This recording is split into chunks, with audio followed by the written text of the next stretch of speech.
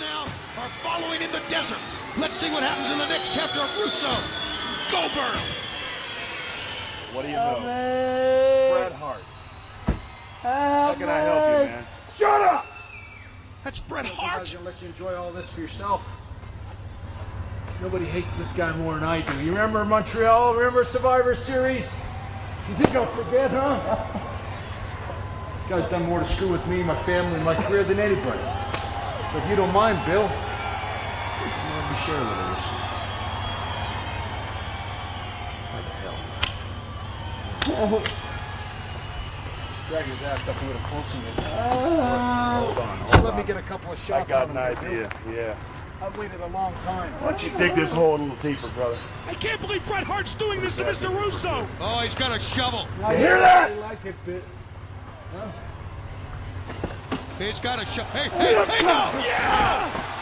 Oh! He knocked Goldberg out! Careers? He just saved the man's You life! like to end careers, Bill? So do I. I like to end careers, too. I guess the band is back together. All of them. Hello and welcome to the Wrestling 20 Years Ago podcast. I am what's left of Rory McNamara. Back in the hot seat for the first time in 7 months, I will leave you to speculate whether or not leg irons are involved as we look at WCW in August of 2000. Two other main volumes for you this month, ECW with Mr. Lacey, and Chris White will take you through WWF, SummerSlam and all of that. But WCW, August 2000, it is on this side of proceedings. Adam Joyce is along for the ride. Yeah, you know I got it like that. And done his research. And Eric, you could run, but you couldn't quite hide. Well, if I could figure out how to get this trunk open, I could get out of here. Swish the padlock while I could. So then, let's dive in best we can. So it's been a while since I was at the controls for the time machine. Right, do I remember how to do this? Please forget. No, there you go. It never leaves you, for better or worse.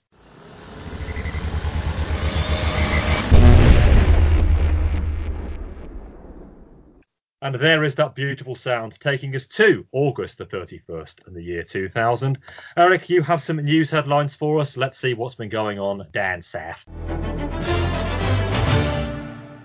WCW, on the road to Mandalay. It is not looking rosy for Brad Siegel.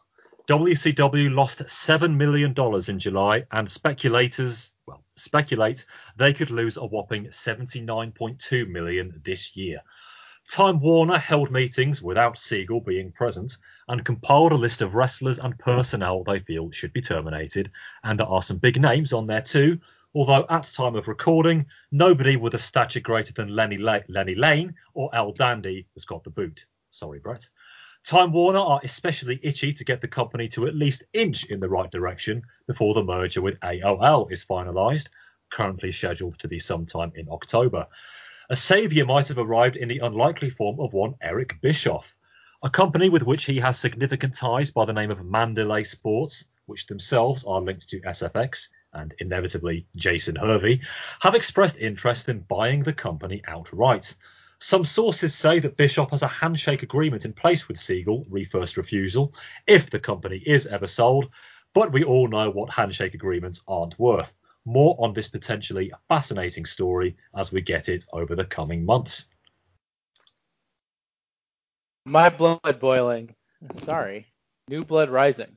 Yes, very easy to get those two mixed up. Oh, those poor fans in Vancouver, British Columbia, finally treated to a WCW pay-per-view, and they get, in what is, it must be said, quite the crowded field, a contender for worst pay-per-view of all the times. The biggest talking point coming out of it, a triple threat match between Kevin Nash, Scott Steiner, and Bill Goldberg, when Goldberg walked out on a planned powerbomb spot, refusing to go along with the script. For the record, Booker T did successfully defend his WCW World title against Jeff Jarrett, but... Theme from Nash. Company suicide is not painless. Don't know to be proud of that one or not. Music playing underneath me should explain that gag. But yes, on the final Nitro of the month, Booker T's run. I hope you keep it in. I really do. Theme from Nash. The sword of time will definitely pierce our skins. On the final Nitro of the month, Booker T's run as champion came to an end at the hands of one Kevin Nash. Yes, we all know it was supposed to happen at Fall Brawl, but look who's in charge here. This sealed the formation of a new group, definitely not the new NWO, all right. The Band seems to be doing the rounds as a possible name at the moment. Made up of Nash, Russo, Scott Steiner, Jeff Jarrett, and the Natural Born Thrillers, you may well ask. The timing of Nash's win is very suspicious, as we will also discuss in a while. Last call for Scott Hall. Until the next one. Nash is, of course, mentioning Scott Hall on air at each and every opportunity, because that is what he does. But he really shouldn't. Siegel is balking at allowing Hall to return after his neck injury clears. But there is the very real possibility that if Nash doesn't get Hall back, that big sexy might bolt to the WWF, especially as the Hall and Nash lawsuit from 4 years ago has finally been settled. Out of court, naturally. Hall himself is said to be in, and this is a direct quote, great spirits. I see what he did there. I bet Jerry McDivitt's out of office reply is quite snarky. Booker T, saving the drama for his colleagues. Your inbox is full. Yes, but trashing you there, Eric. My headline too. Booker T saving the drama for his colleagues. Booker was interviewed by the Charleston Post and Courier this month, and it is safe to say that he did not hold back. It's just like the Temptations, he said. And yes, more on them later. Motown special today. It's not about one guy in the group. If the one guy doesn't want to get right, we replace your ass and get somebody else in that spot. That's what all of these guys need to realise. We have a lot of guys who feel like they're above that, but those are the guys who need to be weeded out. Let their contracts run out and get rid of them and build from there. I've been saying it for years. If they can't be weeded out, then we've got a problem, and we're going to continue to have a problem. It's not going to go away. These guys are going to continue to make things rough on everybody else that's coming along in this business. When asked about the aforementioned rumours that Kevin Nash has threatened to go to the World Wrestling Federation, Booker responded, "Let him go." He's going to get comebacks on that one. You think he can go up there and run with those young guys? You think he could run all around the building with Triple H? Yes, that's the example he used. Like they do up there and take suplexes on the walkway. These guys aren't capable of doing that stuff anymore. These guys have nowhere to go. And if they keep working WCW like they can, WCW is stupid. And that's the bottom line. If they want to go, let them go. Peace, love, and harmony may be in the next world indeed. Adam, I will come to you first on this. Say most of the stuff there, including the pay-per-view and the title change, we will discuss in due course. But I just want to get your opinions on the possibility, and it is only a possibility at this stage, that World Championship Wrestling could be sold, and could be sold to ATM Eric himself. What are your thoughts? I'm just thinking, I don't know if they can do much worth with it right now. I've got some figures I'm going to be throwing at you later on in the show that it's actually going to show you exactly what sort of creative shape the WCW title scene is in. But yeah, I mean, I don't know if Eric Bischoff is necessarily the right person to save WCW. I mean, you know, this is the man that, and granted, he turned it round for the better, but 2 years later, he then turned it round for the worse. So, yes. I mean, so you've got the. Has the merger gone through yet with AOL Time Warner? Do we know? Not as of yet. October is the mooted time, according to the documentation I have been party to. Right, because right now WCW is a loss for the Turner organization, and that's with I'm under the impression that a lot of the main talent aren't actually signed to WCW. They're signed to Turner Broadcasting, meaning that is correct. even without some of their main talent, they're on the books officially, they're still losing money. And if a parent company who aren't necessarily that interested in keeping them on the air take one look at the books and see that's not going to work out well for them. So they could really do with a new home with someone who has a vested interest in them, and regardless of what he's done for them in the past, Eric Bischoff at least has an interest in keeping WCW running, if for no other reason than that it's basically his legacy. And at the minute, that legacy is he managed to make the hottest thing in wrestling and drive people away from it. Eric, we might be about to find out whether or not lightning doesn't strike twice is a truism or not. Spoiler, it is. I don't know. It might be too early to. I mean, we have to talk about it because it's a huge development in the headlines this month. But it might be too early to assess because I don't know what Bischoff's plans are. I don't know what his vision is. I don't know who he's planning on entrusting with, the operations. He's basically at this point admitted and demonstrated that he's not a creative wrestling guy. So who's he going to bring in to do that? I don't know. Can anything be worse than what we've got right now? So as I've said probably every episode, and this is the cruelness of WCW right now. It's like, I'll just say, like I've said almost every episode, I'm cautiously optimistic, but I on one hand, but on the other hand, I have no faith that WCW can improve. So let's wait and see. Who knows? Yeah, I do wonder if this is just an opening gambit, the old pawn to E4 kind of thing from Eric Bischoff. Say no official bid or anything remotely close to it has actually been laid down by Mandalay Sports or by anybody else at this point, as far as we know. But Siegel himself is in very, very hot water.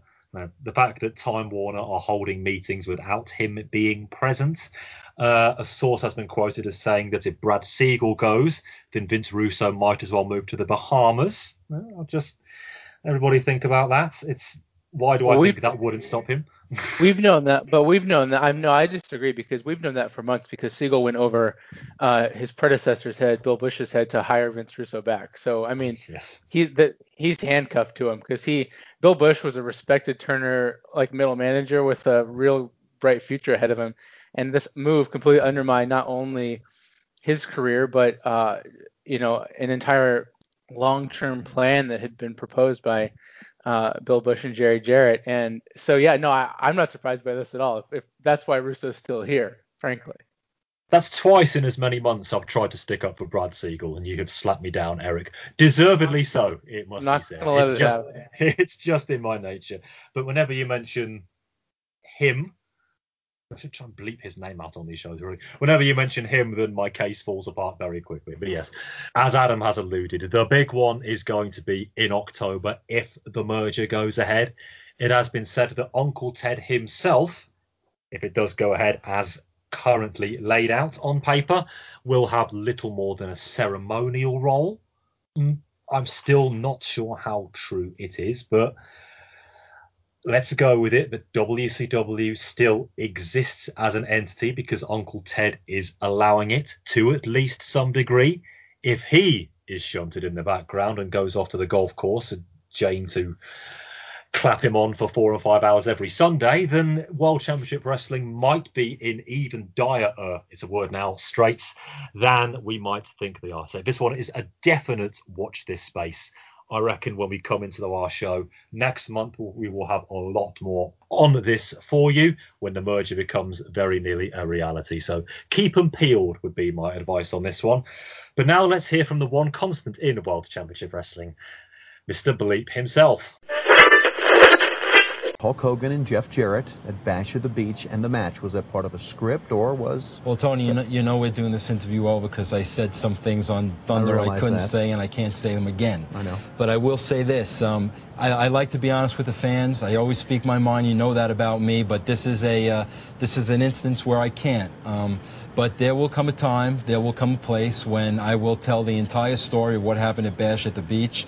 But unfortunately, that can't be tonight. You're Talk sure? to the lawyers, absolutely. Okay. You came here, it's been less than a year, but when I found out you were coming here from the World Wrestling Federation in September of last year, my first thought was, why would Vince Russo want to leave the WWF and come here? You had a lot of success there. Why did you come here? Well, Tony, there were a lot of reasons, but I think the main reason was because it was a great, great challenge. I mean, in the WWF, I was writing the television. The ratings was 6, 9, 7. And at that point, I felt that the WWF had really peaked. And if you look back at the WWF now, in the last 10 months, they've been exactly where they were when I left. I looked at WCW as a great challenge. And what I saw here was I saw a whole breed of a new blood that was stuck somewhere in the middle because for whatever reason they couldn't break that establishment. This talent couldn't break through. I strongly felt that if I were able to help them get through and to help them break the politics, that WCW could give WWF a run. And, you know, to this day I believe that. You know, you said for whatever reason, but you and I both know what that reason is. And it's that same reason that after 3 months here of taking our TV and turning it in a direction that you wanted to see it go in, that you were on the outside once again. How did that make you feel? Well, Tony, it's all about politics. And again, there was an establishment in WCW. There was a guard that didn't want to let the Hungry Lions through. I mean, let's face it, you know it, I know it. And it wasn't benefiting WCW. What it was doing was it was benefiting the individuals. Well, I think we've eliminated a lot of those individuals, and I think now you're finally starting to see the new blood of WCW come through, working their asses off in the ring, and finally WCW is getting to a place that it needs to be. Did you feel it would be this tough, breaking through the establishment? No, I honestly didn't, Tony. I mean, let's face it, 3 months. My first time here, I take the rating from a 2.8 to a 3.4 in 3 months. 3.4 was the last show I did. Next thing I know, I'm home watching Sigmund and the Sea Monsters with my daughter. Right. It blew my mind. Right. But again, it's the wrestling business. It's politics. But for that new blood and for those Hungry Lions, I made a promise to them. And the promise was that I was going to see through it that the right thing was done. For the longest time here when I was in the WWF, it was a joke how WCW was an ATM machine. There were high-priced players who didn't perform in the ring, who went through the motions and collected their paycheck laughing all the way to the bank. That wasn't going to get WCW anywhere, and it didn't get WCW anywhere. Where it was getting WCW was deeper and deeper and deeper into a hole.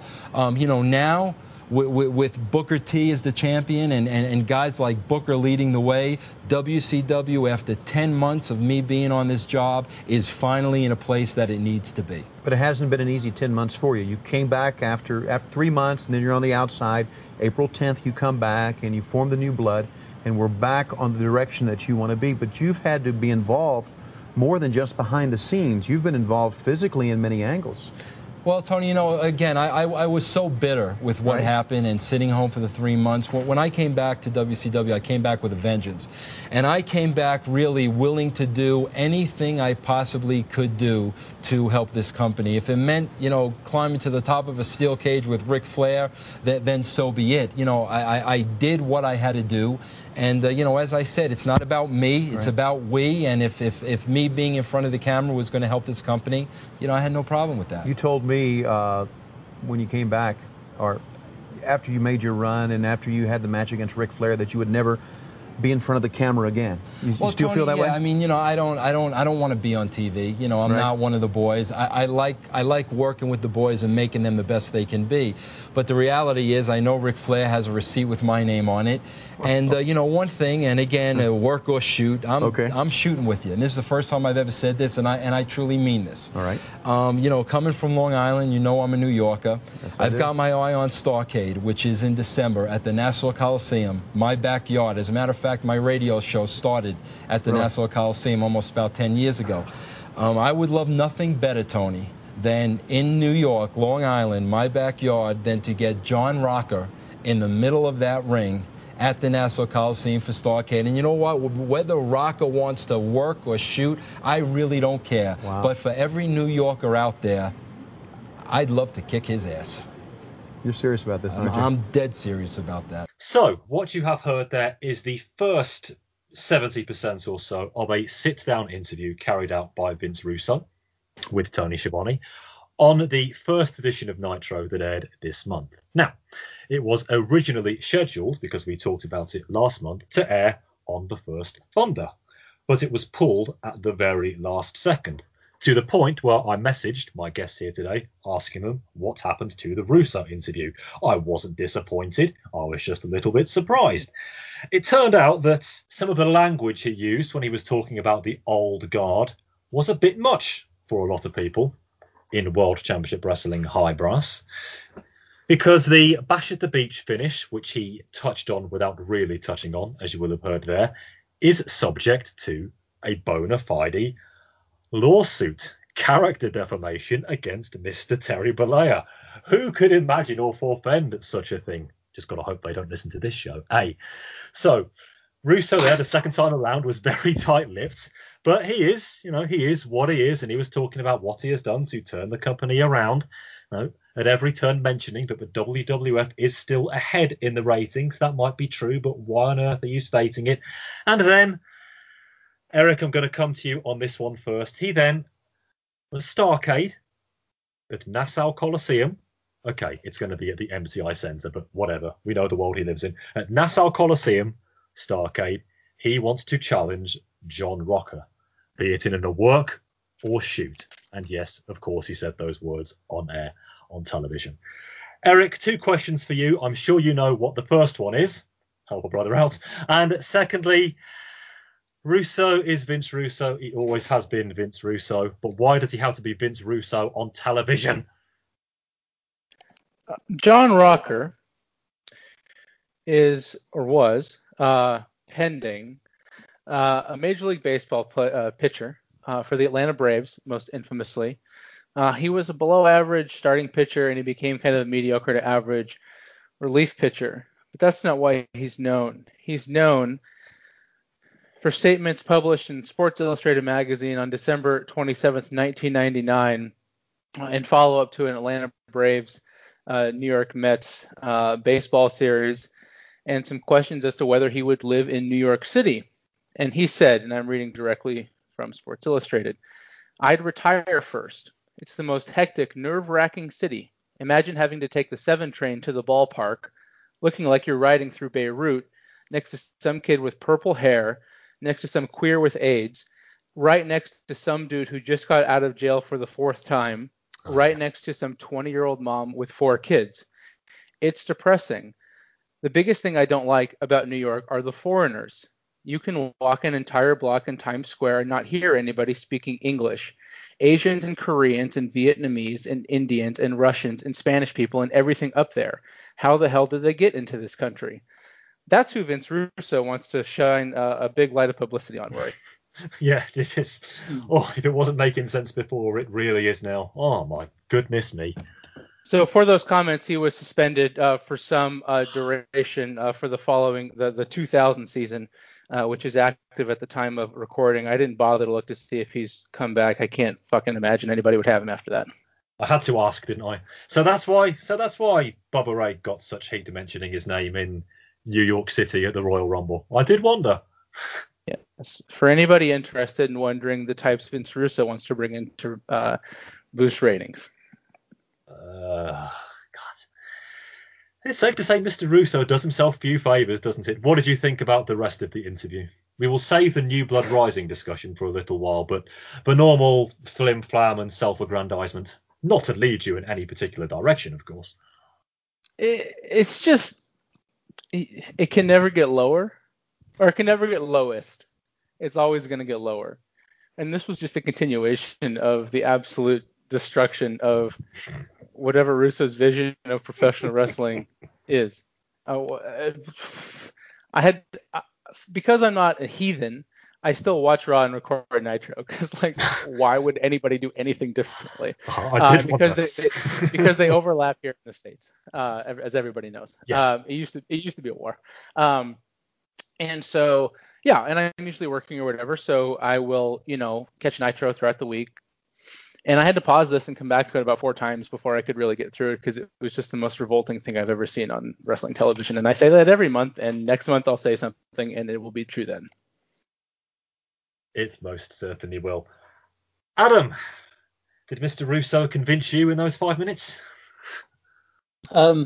He might have convinced you of something, but yeah, hang up the call.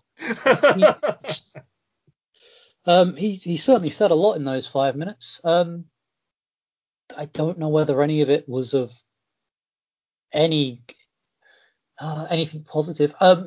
One thing he spoke of was he had planned out the finish to the triple threat, which I know we're going to talk about later, but the fact that on the wrestling show he is talking about a finish to an upcoming wrestling match and how it's not going to be for the benefit of a particular person, but it's going to be for the benefit of the company. I'm just going to throw this out there now and say the casual wrestling fan, namely the people who are going to get whose viewings are going to get you the ratings you need to win a ratings war, are not interested in whether it's good for the company or not. They just want a good match, or at least a match which has a winner that they have some emotional investment in. Absolutely. I don't know. I really don't know how anyone can watch an interview like this with Russo and think, oh yeah, this is the guy I want running my wrestling company. I mean, when it's like, if you watch something like Buffy the Vampire Slayer, there's never like a spot there's never like 5 minutes in the middle where Joss Whedon is sitting down and explaining how, Spike is gonna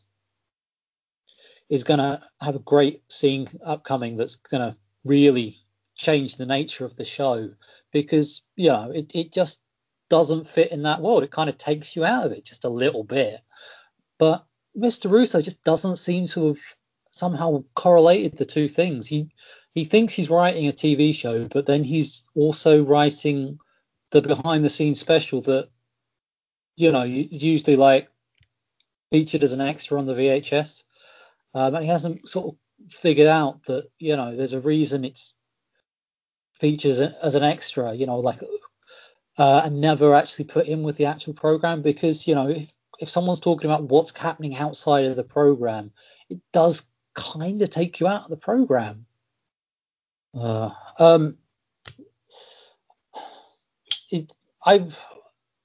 want to say I'm intrigued to know exactly what he said on that Thunder interview, but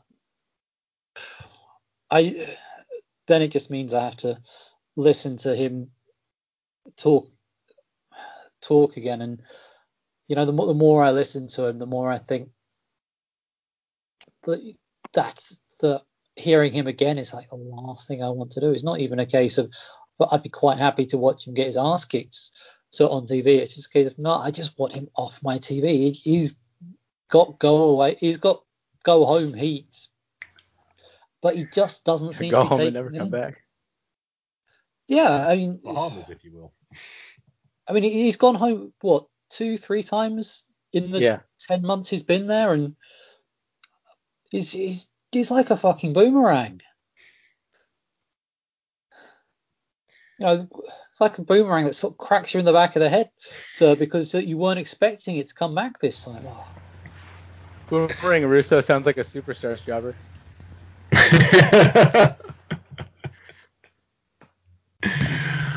I wonder what his finisher would be. Not that he'd ever get a chance to use it.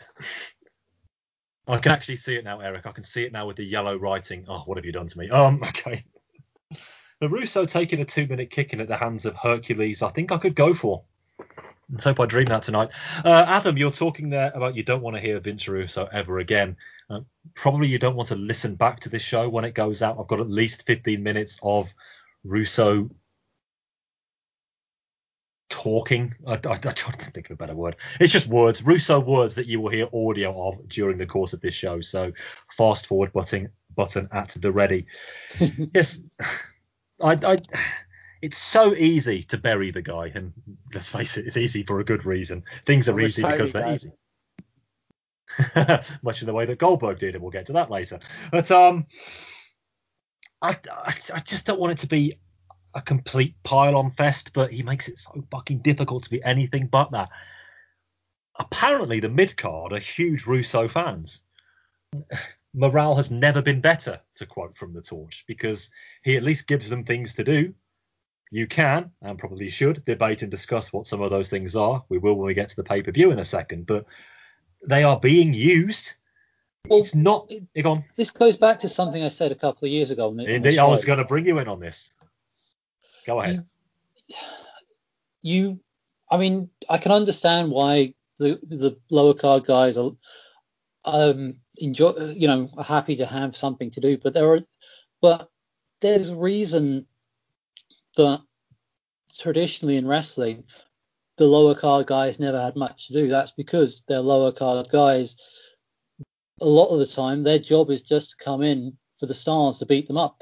It sounds quite harsh, but that's how you make stars. You have people who you want to be a star come in and beat people up, build them up, and so people want to see this star face off against all the other star who's been doing the similar thing but on the other side of the face heel spectrum. It's when you give everyone an angle, you water down the point of everyone having an angle. It's the same as how if everyone in your territory is 6'5", you don't have any giants, or if everyone in your territory has a 5-star match and a 5-star match is just another match. It's exactly the same with storylines and angles. If everyone's having a storyline, then you defeat the point of giving people a storyline, because you give people storylines and angles because you want to push those people. You can't push everyone, because it's the same theory of you can't make everyone a main eventer, because if everyone's a main eventer, then everyone's the same. If everyone's the same, then no one's special. And if no one's special, then who wants to pay to see anyone that's not special? I think that's a great way of putting it. Now, there's a reason that I don't want to see Crowbar as the Lovelorn type. When it's a shame. Crowbar and Daphne I actually really like as a pairing. In fact, don't tell Macy. Even when they lost David Flair, I didn't lose any interest in them, which sort of shows how much input Flair had in my interest in the team. But yeah, I'd just be happy with Crowbar just on the undercard, putting on some good matches, and maybe in the future actually having a decent story. Because I'm not interested in a romance storyline, because at the end of the day, romance storylines aren't what builds interest in a wrestling product. It's supposed to be it's a quasi sport. It's supposed to be treated like a sport. I don't watch I don't watch Premier League anyway, but if I watch the Premier League, it's not the wives and girlfriends that would have my interest. It's what's happening on the pitch. So that means we can eliminate you from our inquiries as to who was the guy in a rain hat who was crying when Liz and Savage hooked it back up at WrestleMania 7. That was definitely not you then, Adam. Well, look just like you. Okay, the glasses didn't fool me. You've made a good point there, but to be fair, you also made the point using one of the biggest stars they had at the time, which brings me back to the point of, the way you create stars is by making people special, and Randy Savage was someone pretty fucking special, especially in 1991. I doubt we're going to be talking about Crowbar and Daphne in 2009. Me and Lacey might be. Oh, that poor man. But back to Vinny Rue, because we have to be. It's not that I can't find worth in anything. I just can't find worth in enough. It's the main events where he stands or falls, and boy, does he ever topple over. He doesn't think he does, but he bloody does. And unless our boy Brad finally decides to make good the faith that I've erroneously put in him over the last couple of months and have a word in Russo's ear, nothing is going to change. And you have alluded to New Blood Rising there, and boy, oh boy, are we going to be returning to this interview a bit later on. So, New Blood Rising, Vancouver, British Columbia. Eric, Let's have some results. Big screen. I'm going to add in the arena stuff because I want to. So this was the Pacific Coliseum in Vancouver, British Columbia, 17,000 capacity thereabouts for concerts and basketball. At the time of recording, 6,614 announced attendance based on recent WCW percentages. We're probably looking at about 4,500 paid out of 17,000 seats. All right, to the results. To open in a ladder match for a gold record, and I believe a recording contract, but rules don't matter anymore. 3 count, that's Courageous Moore and Helms, with Tank Abbott defeated the Young Dragons, that's Hayashi, Jamie-san, and Yun Yang. Ernest Miller then defeated the Great Muta, and the single tear drops from Chris Lacey's left tear duct. Buff Bagwell defeated Canyon in a Judy Bagwell on a forklift match. I need to slow down because these are long. Chronic then defeated the Perfect Event, O'Hare and Jindrak, and the Misfits in Action, represented by General Rection and Corporal Cajun. Chronic won a 4 corners match for the WCW World Tag Team Championship with Disco, Tigress, Rey Mysterio Jr., and Juventud Guerrera as special guest referees, and that barely describes it. Kidman defeated Shane Douglas in a strap match. Major Guns defeated Miss Hancock in some semblance of a rip off your clothes in a mud bath abortion. Sting then defeated the Demon, though blink and you'll miss it. Lance Storm then defeated Mike Awesome to retain the WCW United States Championship in a Canadian rules match. More on that later. The Dark Carnival, that's Vampiro and the Great Muta, then defeated Chronic. Yes, 2 Chronic matches to win the WCW World Tag Team Championship. Kevin Nash then defeated Scott Steiner, and for a glimmering moment, Goldberg in a triple threat match. More on that later. And Booker T defeated Jeff Jarrett to retain the World Heavyweight Championship. Unbelievable. Unbelievable indeed. When 2 Chronic matches ends up being buried in the description of all of that, you know you've got problems. Adam, your opening thoughts, if thoughts is anywhere even close to the right word, on New Blood Rising 2000. I think it says a lot in the couple of weeks leading up to New Blood Rising, because, you know, the New Blood is not really a thing anymore. They had to say, oh yeah, it's not about that New Blood. It's just, you know, an example of all the new faces in WCW finally getting their chance, which you could argue, I suppose, happened, but yeah, the fact that this had a confusing name might actually be the most interesting part of the whole pay-per-view. I'll go into, when we cover each match, I'll go into why I didn't care for a lot of this pay-per-view. And yeah, go on. I'm just getting some weird feedback. Oh, okay. My microphone might be a bit high. Yeah, but no, it's gone now. So. Okay, I'll just get the timestamp quickly. Eric, as if your descriptions of the matches weren't enough. Yeah, hard to be biased with those. I apologize. Yeah, not since the volcano Mount St. Helens exploded in 1980 has this much toxic debris been spewed over the Pacific Northwest and Southwest Canada. Oh, fantastic. So I will give my full thoughts as we go, but just to say then, Eric, you've answered my question, but for the sake of completeness, when the show began, Tony told us that fans have come from Seattle and Portland to be in attendance. You know, you didn't fancy making the hop north? I'm not going to go through customs to watch WCW. Fuck you. Being held at the border would be the biggest favour you could possibly have done to you. Yes. New Blood Rising. Be ready for a record score from me. That really isn't a spoiler, even if you're listening to the show for the first time. Hold on, I need to get some certain ECW notes out because I think we might have an argument. I feel I should anyway, listen to that in preparation for this show, November to Remember 98. We're going to be number crunching in a little while's time. But let's do the necessary. It's what we're here for. So, New Blood Rising from indeed Vancouver, British Columbia. We hear from some fans backstage. I feel like this always happens when pay-per-views come to Canada, and we only get their impressions on the triple threat match, which even at this stage seems somewhat ominous. Even before our first competitors have come to the ring, Mark Madden drops a shoot interview, and that really is somewhat ominous. 3 count do make it down, and they do the usual. I've got to say that Tank Abbott really seems to be enjoying himself doing this shtick, far more than Shannon Moore appears to anyway.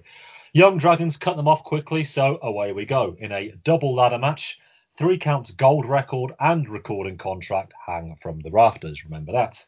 A big 3 count sucks chant as Helms and Jamie kick us off. They do some basic but nice mat stuff before the count bail for the ladders. There are, of course, more than one. Yang actually gets one first, though, but Moore cuts him off before he can climb. They tease a powerbomb into the now prone ladder, but instead Moore gets backdropped into it. Everyone else is just scrapping outside, by the way, until Yang gets crushed on the ladder. Helms now powerbombs Jamie and then combines with Shannon to sling him on top of the ladder. All Dragons also end up there, and Shannon gets an assisted splash onto them. That was nice work. Helms climbs but gets stopped easily as each team then check a decapitation device on each other. Good timing, but a little too cute.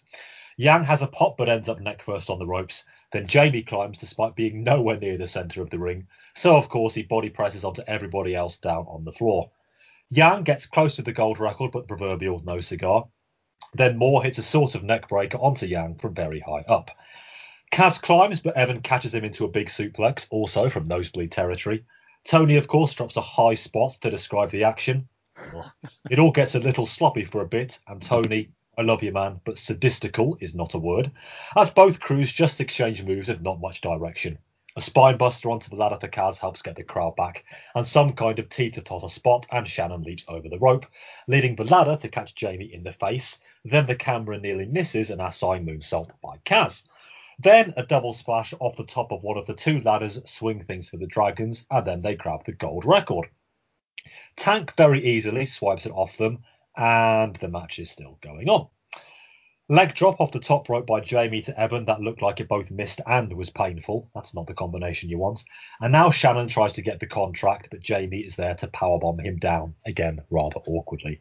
Kaz and Helms then both run up a ladder each, then Tank knocks them both down. Okay. He then helps Evan to climb and just take the contract. Yeah. Adam, your thoughts on this opener? Wonky rules very much included. It's interesting. Here we have a ladder match featuring 6 people where they've tried to sort of change it up a little bit. On the other channel this month, they had a pay-per-view which featured a ladder match with 6 people where they tried to change it up a bit, and I think I know which side got shortchanged, and sadly it's the side that I ended up watching. Sorry. Tell us every month, yeah. So to start off, Am I crazy in thinking that there is a 50-50 chance of this ladder match being able to end in a draw, which kind of defeats the point of it being a ladder match? Have I read into that right, or am I looking at that wrong? I would have thought that could happen given what was supposedly hanging above the ring, yes. Yeah. And the importance of both articles, supposedly. Yeah, okay, all right. Just making sure I hadn't sort of missed out on something there. Crowd really weren't feeling 3 count, especially at the start of this show, were they? In fact, they were so dull during that little dance session at the start. I actually paid more attention to the gaps in the crowd. I think it looked. Do we know the capacity of the arena? Because it looked like about 1 in every 3 seats was empty. That's exactly right. 17,000 capacity, 6,600 announced. Probably more like 4,500. Yeah. No, so yeah, I got it right there then. Yeah. But I found it interesting. The first minute or so, they tried wrestling under tag rules until everyone just jumped off the apron and ran for the ladders. That seemed just really weird after watching like the WrestleMania ladder match. They didn't even try that there, and it's a case of, well, surely. Yeah. Let's see, what interesting notes have I got down here. One thing that really got me, and it's a running theme throughout this whole show.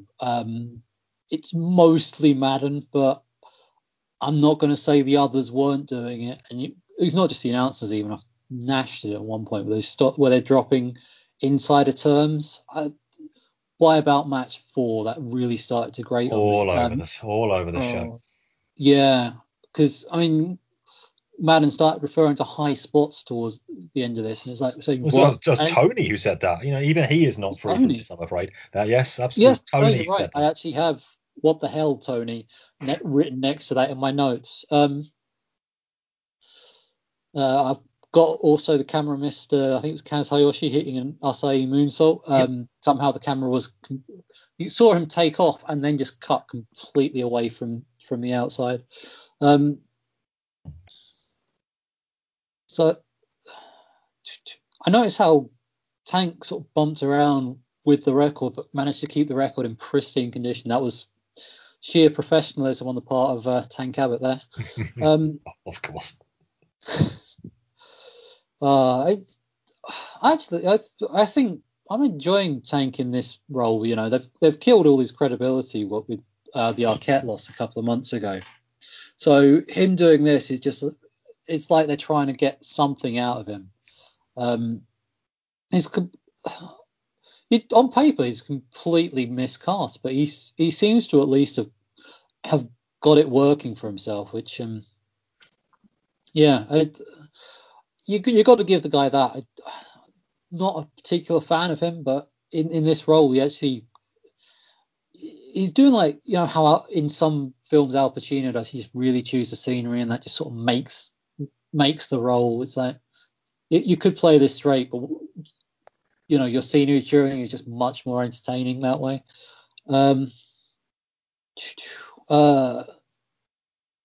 Seeing what other notes I've got. I mean, like I said, this essentially, I know SummerSlam wasn't this night; it was a few weeks later, but this is essentially seems to be put here as a direct opposition to the TLC match, and I really feel they've gone the wrong way about it, because they've created a stipulation which, like we discussed just now, it seems that could end in a draw, which kind of defeats the point of a ladder match. The whole point of a ladder match is only one person can win. They did have a couple of good spots in there, but the crowd were only into the really big ones from what I noticed.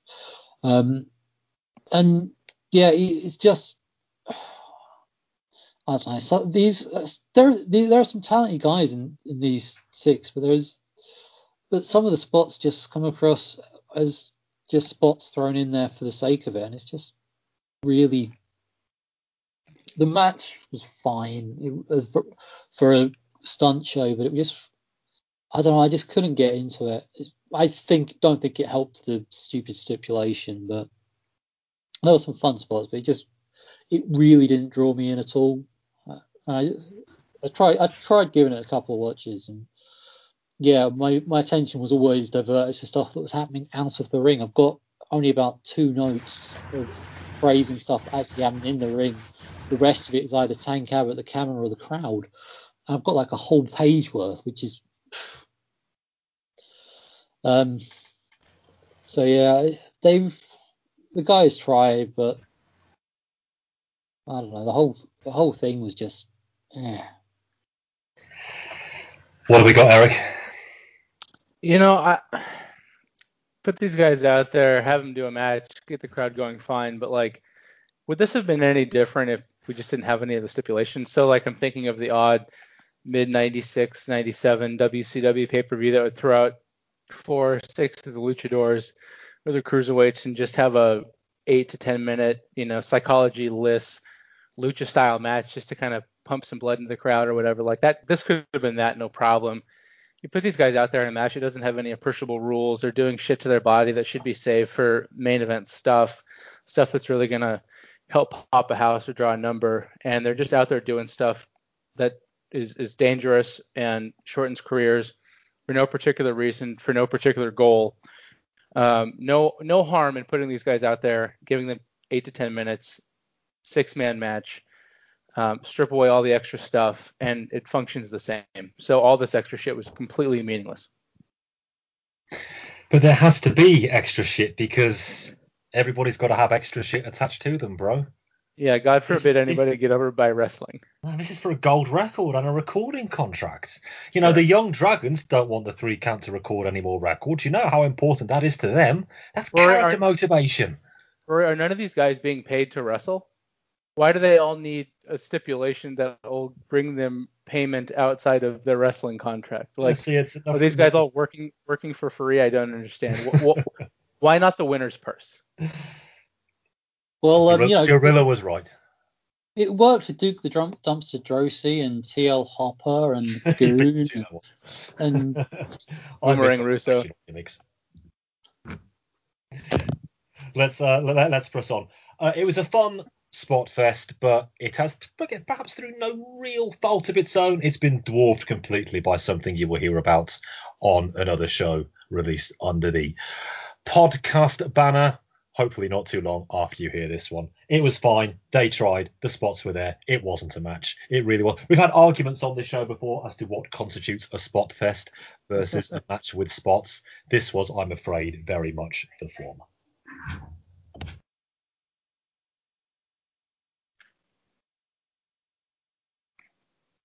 The Animals accost the Cat backstage. They want to be special referees for the 4-way tag team match later. Yes, all of them. And now he is out for his match versus Muta. The Cat is going to whip his great ass. He's probably proud of that one. He shouldn't be. Muta versus the Cat. Oh, Lacey, not a good show for you, my friend. 10 punches in the corner right off the bat and some voguing, but Muta is up. Armbringer goes on and the Cat is worked down to the mat. How about that? Yeah, shut up, you twats. Kicks in the corner from Muta. The Cat is up for thrust kicks into the breadbasket, and there's full arm drag and twist. Very little going on despite that, and here comes Tigress, and with her comes a "We Want Puppies" chant, sadly. Muta gets slung outside, and now Cat chokes him with a cable. Shots to the guardrail. This is a WCW show, after all. And now we hop back in, lateral press for 2. Uppercut with a dance by the Cat, but then he gets caught and taken down with an always good dragon screw leg whip. Into an ankle lock, but Cat makes it to the ropes. Slam by Muta, but he misses the moonsault. Cat whiffs on a kick, and now Tigress is up top. Muta hits Cat with the green mist, but Tigress then takes him out with a chair outside of the referee's view. But he is out at 2. Boo-hoo. Tons of kicks by the Cat just to set up the feliner, which of course is a kick, and Muta is kept down for the 3. Thanks for coming, Keji. Go on, Eric. We'll give Lacey a chance to try to regain his bearings, but he's been put through the ringer already in this show. Daphne goes off with a crowbar lookalike, and his boy Muta jobs in 7 minutes to Ernest Miller. No wonder I persuade him to be on this one. Gary Hart would never have let this happen. Always to be relied on for the Gary Hart references on these shows, Mr. Landstrom. Keep them coming. Yeah, I don't seek them out; they just tend to come up. Okay, here's the thing, bro. Yeah, you're going to lose to Ernest Miller, sure, but later on you're going to win the tag team titles against Chronic, our biggest, baddest motherfuckers on the roster. And it's at that point where Gary Hart just loads up the link and lights up a cigar and says, Fritz, I'm coming back, and I've got Muta with me. But unfortunately, that option is not available here. So we have the great Muta doing the JOB to Ernest Miller. And this just demonstrates that WCW has no idea who they have or where to put them. Because the great Muta is still an incredible wrestler. And I have no doubt that in the current professional wrestling climate, there is a spot near the top of the card for a guy like the great Muta, even if it's just for a short run. But we can say sayonara to that possibility. Oh, can we ever? Adam, please tell me you don't have a page worth of notes for this one. No, actually, most of my notes are botches that Muta made during this match. I'm not saying he couldn't give less of a fuck about this match, but the amount of times I've written, did he really just do that? Some of the feeds that he gave the Cat, well, he was just like, oh, I'm in the wrong spot here, let me sidestep, turn around, right, I'm ready now. But if he was some guy in the training, if it was some guy in a training school, I'd be like, okay, he needs to go back for training. But as he's one of the greatest names to come out of Japan, that's a case of he's left all his enthusiasm in the dressing room, and of course he has. He's doing a job for Ernest the Cat Miller. I mean, to be fair, anyone on this show who has no enthusiasm, I could understand as they're on this show. But yeah,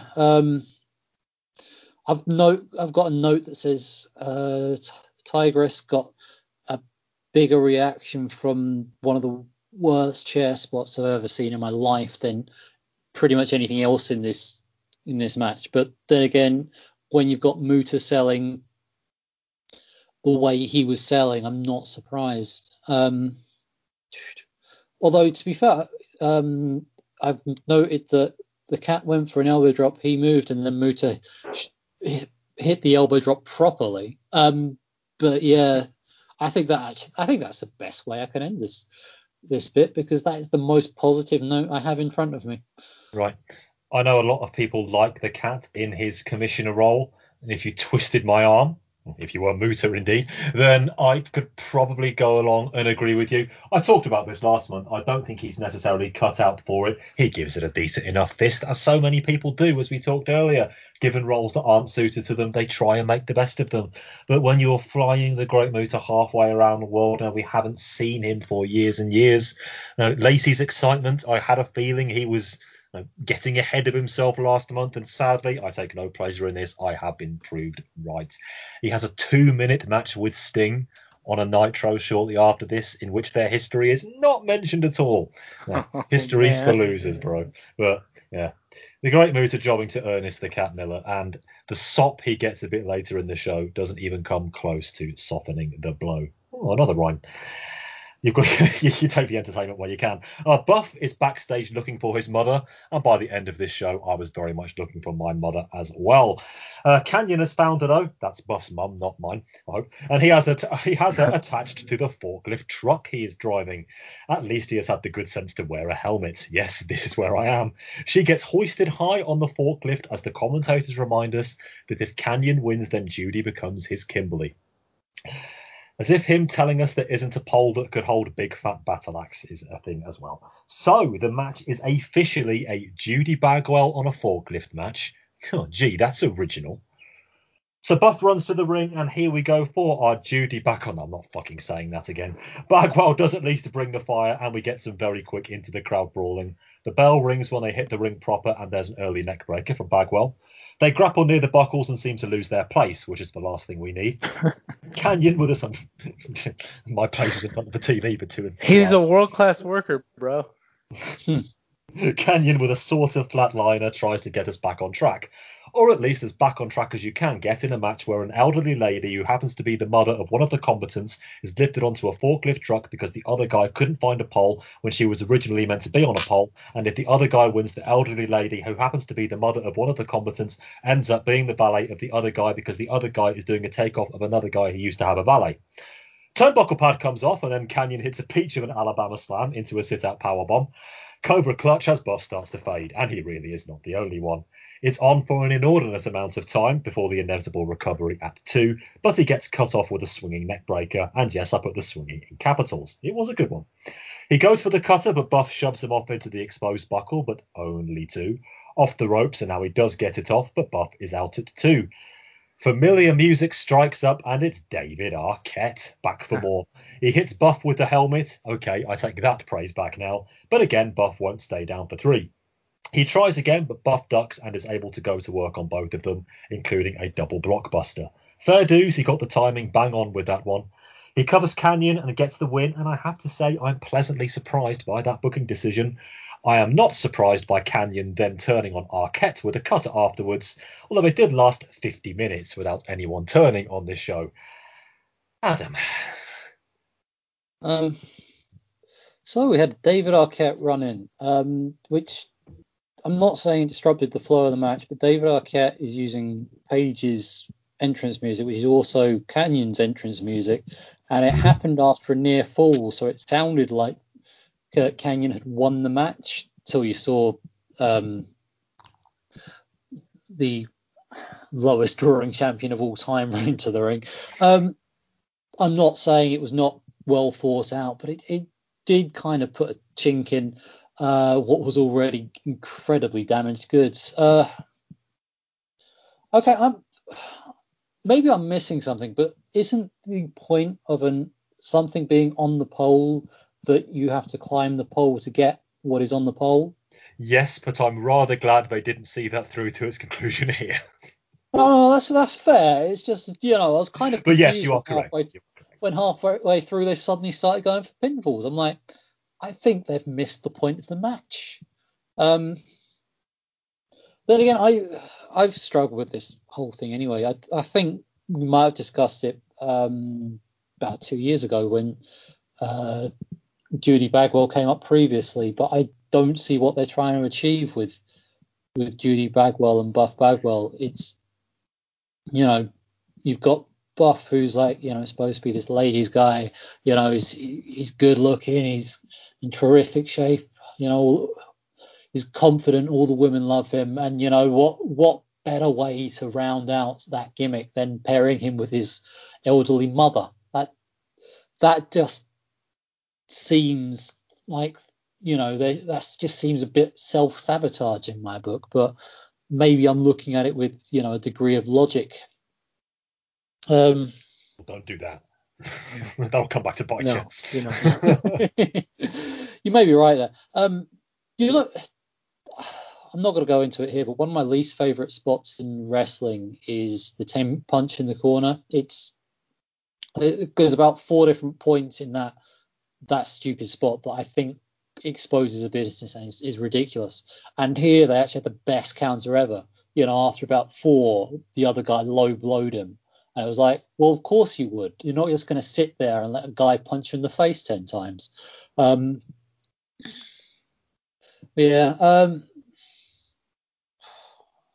This is the whole thing is ridiculous. Okay, I'm kind of glad that Buff won, just because it means that Bagwell isn't on TV. Not that either of these two were on TV after this anyway, which I know there were reasons for Kanyon not being on TV, but it kind of kills the whole premise of having a match with a build if you're not going to follow up on it. Although with Kanyon trying to be a heel, and I'm finding his Kanyon cutting people quite funny, and I think a lot of people are. I think that is going to turn him face, which, if they're doing this so they can bring Paige back and have a match between the two, I think that is going to hamper the whole thing. But it's a shame, because Kanyon is really doing this role a great deal of justice. It's just a shame that this match had to come about because of it. There's no,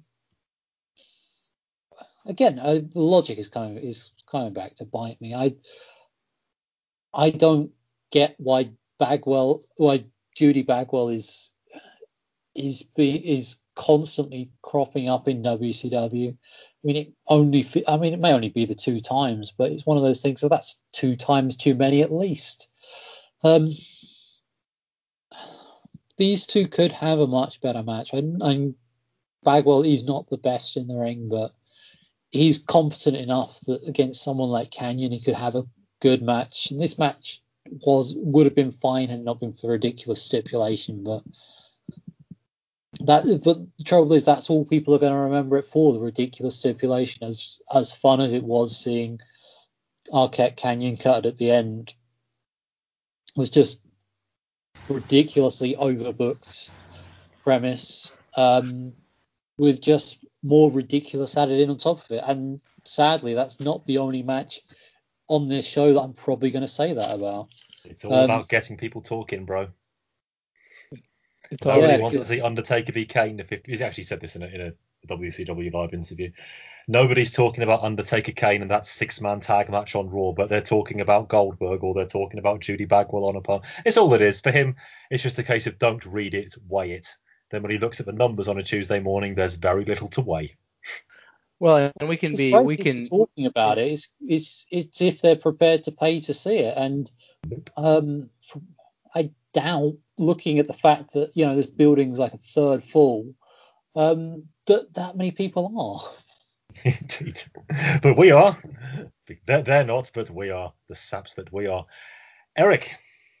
Yeah, we can. I don't know if it's rest assured is a cruel term, but Buff Bagwell was suspended about a week after this for some combination of drug testing failure and general behavior and attitude.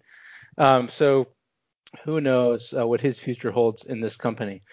I agree that these two could have a match and Judy can be involved. I don't know. And I just think that this is just another pin on the pin board of Russo-isms, and we'll just add this one to the list. Move along. Nothing matters anymore. And why? Don't ask why. Because they're making me say the words Judy Bagwell on a forklift match at least twice when reviewing the show for a podcast 3 weeks later. That is why. That is why. You're just giving two guys who need to wrestle a wrestling match to get over. The focus of the match is something that has nothing to do with wrestling. And it doesn't work. It never works. It won't work. And it's not working here. It's just mortifying. Sure. It's not for anybody. It's not. This doesn't help anybody. This isn't for anybody. This assists nobody. Scott Keith regularly writes in his monthly write-ups, who did it help? I haven't actually seen his one for New Blood Rising yet, but I'll intend to as soon as I finish recording this. This helped nobody. All I will say in David Arquette's defense, pause for a couple of seconds, is that yes, lowest drawing champion of all time, should never have won the belt, yada yada. But one thing he has done, and to his eternal credit, that every penny he has earned from his WCW run, he has donated to the families of Owen Hart and Brian Pillman. So we are talking about a good egg here, even though he should never have been given the belt. But who cares about that egg? Clearly a good chap who does deserve better than this, I think it's fair to say. I wanted to put that on the record because we didn't talk about it when he won the title. We were just trying to make sense of that and failing quite miserably. But yes, David Arquette is very much a good guy and he deserves better than this. Match was blah. I agree with you, Adam. I think these two are capable of getting to a fairly decent level, but the in-ring action didn't matter. You could tell they knew it didn't matter. Sloppy mistakes that neither of them, because Buff's been around for a while, he knows the score. He's had 10-minute soliloquies about him from Bob Colling. He knows what he's doing. And Canyon's got a great moveset, if not much else. They could have a watchable 10-minute match, but it was all about seeing the elderly lady on a forklift, just so Rory McNamara 3 weeks later could call this a Judy Bagwell on a forklift match. Russo, I know your game. I wish I could do more about it. 4-way tag team match. MIA, represented by Hugh Morris and Lash LaRue. I refuse to use their current names. Jindrak and O'Haire, the perfect event, and the champions Chronic. Get used to them. Disco is our in-ring ref, and the remainder of the animals are on the outside with Conan on commentary. Adams and Chuck start out, that's hitting the ground running, and they engage in Bob Bamber friendly offense. Hola. Chuck is thrown outside and the animals duff him up. Back in with Jindrak taking a full Nelson slam. Is he still wearing that sombrero? I'm going to mute my mic for this one. I think it better. And it now happens to be Jindrak and Lash. Head scissors by LL, and now he teams up with Clark. Chuck with a sidekick that was supposed to take down Clark, but was closer to hitting me than the former 3 Mile Island inhabitant. And again, this is not WCW's fault, but I'm just letting rip now at everything that moves. 3 Mile Island was uninhabited, Vince McMahon this time. He goes for a pin on O'Haire, but Disco is counting very slowly. Morrison with a spinning heel kick, but then gets caught in a big powerbomb. Tigress then gets in to give Hugh a Bronco Buster. Ray tries the same, but gets cut off in very emphatic fashion, if you know what I mean. Another slow count from a Lash pinfall attempt, then he takes a gut buster from Stasiak. Once more, Disco takes his sweet time, getting to 2. Tons of clotheslines by Hugh until O'Haire wipes him out. Then all the heel teams stomp on him for another long 2. Sleeper by Chuck, that's all you're getting. MIA double team on Stasiak, but he catches Lash and holds him over the top rope so the animals can pounce. J and O then double suplex Clark, and now there's the Shaunton bomb, but Morris breaks it up and gets DDT'd by Jindrak. Somehow we end up with Chuck and Adams in the ring. Clark joins them for high times, but now Dark Carnival are here to distract them. Not for long though, as it's meltdown time. No kick out, but Disco says there is. Stasiak then gets caught into a press slam to the outside, and now it's high times time. Disco isn't counting at all now, but that's okay because here is Chavo Guerrero, again not using current name, to put on a referee shirt, or not as the case may be, it's nowhere near his bloody neck, to administer the 3 count. He could do that, you see, because reasons. Eric, you now need to unmute your mic to respond to that match, and specifically, perhaps, this comment from Tony, who has regained lost ground from earlier with this quote. That brings this travesty to an end. From the mouths of babes. But depends on how you define the scope of and the true meaning of tragedy. I will credit you. I did mute myself for multiple pops during your match description. There have been not this many people in a WCW ring since the last World War III pay-per-view. It's just impossible to follow. You have, I'm trying to think, at least 6 people here who are completely just absolute shit workers. Yep. So you gimmick them up and you give them 12 minutes. And you put all the guys who are good wrestlers like Rey Mysterio and Juventud Guerrera and Conan, although I think he's injured. You put them on the outside to not wrestle. And you saddle Hugh Morris and Lenny Lane, who are good workers, in terrible gimmicks. And you put all the shine on the generic 6'7" big guys that can't work, have no star power, and bring every show down that they appear on. So this match is just another indication of they don't know how to book people that they have, and they don't know how to structure matches or shows. There's not much more that I can say about this match. It isn't completely duplicative of my comments from the Chronic match last month or the general WCW tag team title scene. So as we were already pushing against trying to have another 4.5-hour show, I think I'll just stop there while I'm ahead. Ahead, he says. He's as right as he will ever be. Adam, the first of 2 Chronic matches. Fill your boots, but not too much. I think it's brilliant. It's one of the first comments Conan made on commentary was, the fact that the 2 in the ring, which I think was Adams and Jindrak, well, it was either Jindrak or O'Hare, and he was like, Adams and Chuck, interchangeable 6'7" big man. Yeah, there are others too. He was like, "Oh, these 2 suck," and it's like, yeah. Not yet. Yeah, I do. I mean, Conan stopped clock. As I call the thrillers by the end of the month, aren't they? And they're I don't know if we're going to go into them later because I think it's brilliant that they thought the best leader for them, who's someone whose gimmick is, oh yeah, I'm the best C+ player in the world. Yeah, that's going to make us want to cheer for you, isn't it? That's above average Mike Sanders, by the way, in case we don't get to it. And we won't get to it. I'll make sure we don't. Carry on, Adam. Sorry, mate. But yeah, this is are the filthy animals supposed to be faces here? I think so. Because, but I mean, they're definitely faces by the end of the month. But there's something. It happens again later on the show. There is what seems to be the catalyst for turn without the actual turn. Just they're presented here as ones on one side, and then the next time we see them, they're appearing on the other side. You're great, bro. There are too many people in this match. I mean, I'm not a big fan of four-ways, but I think this as a four-way on its own would have been fine. Keep it under, 8 minutes. Something could have worked out, and we could have just sort of walked past it. But the fact they then added a guest referee, 3 enforcers, and another bout of interference, because we haven't had enough interference on this show, because there's only been interference in every match up to this point so far. And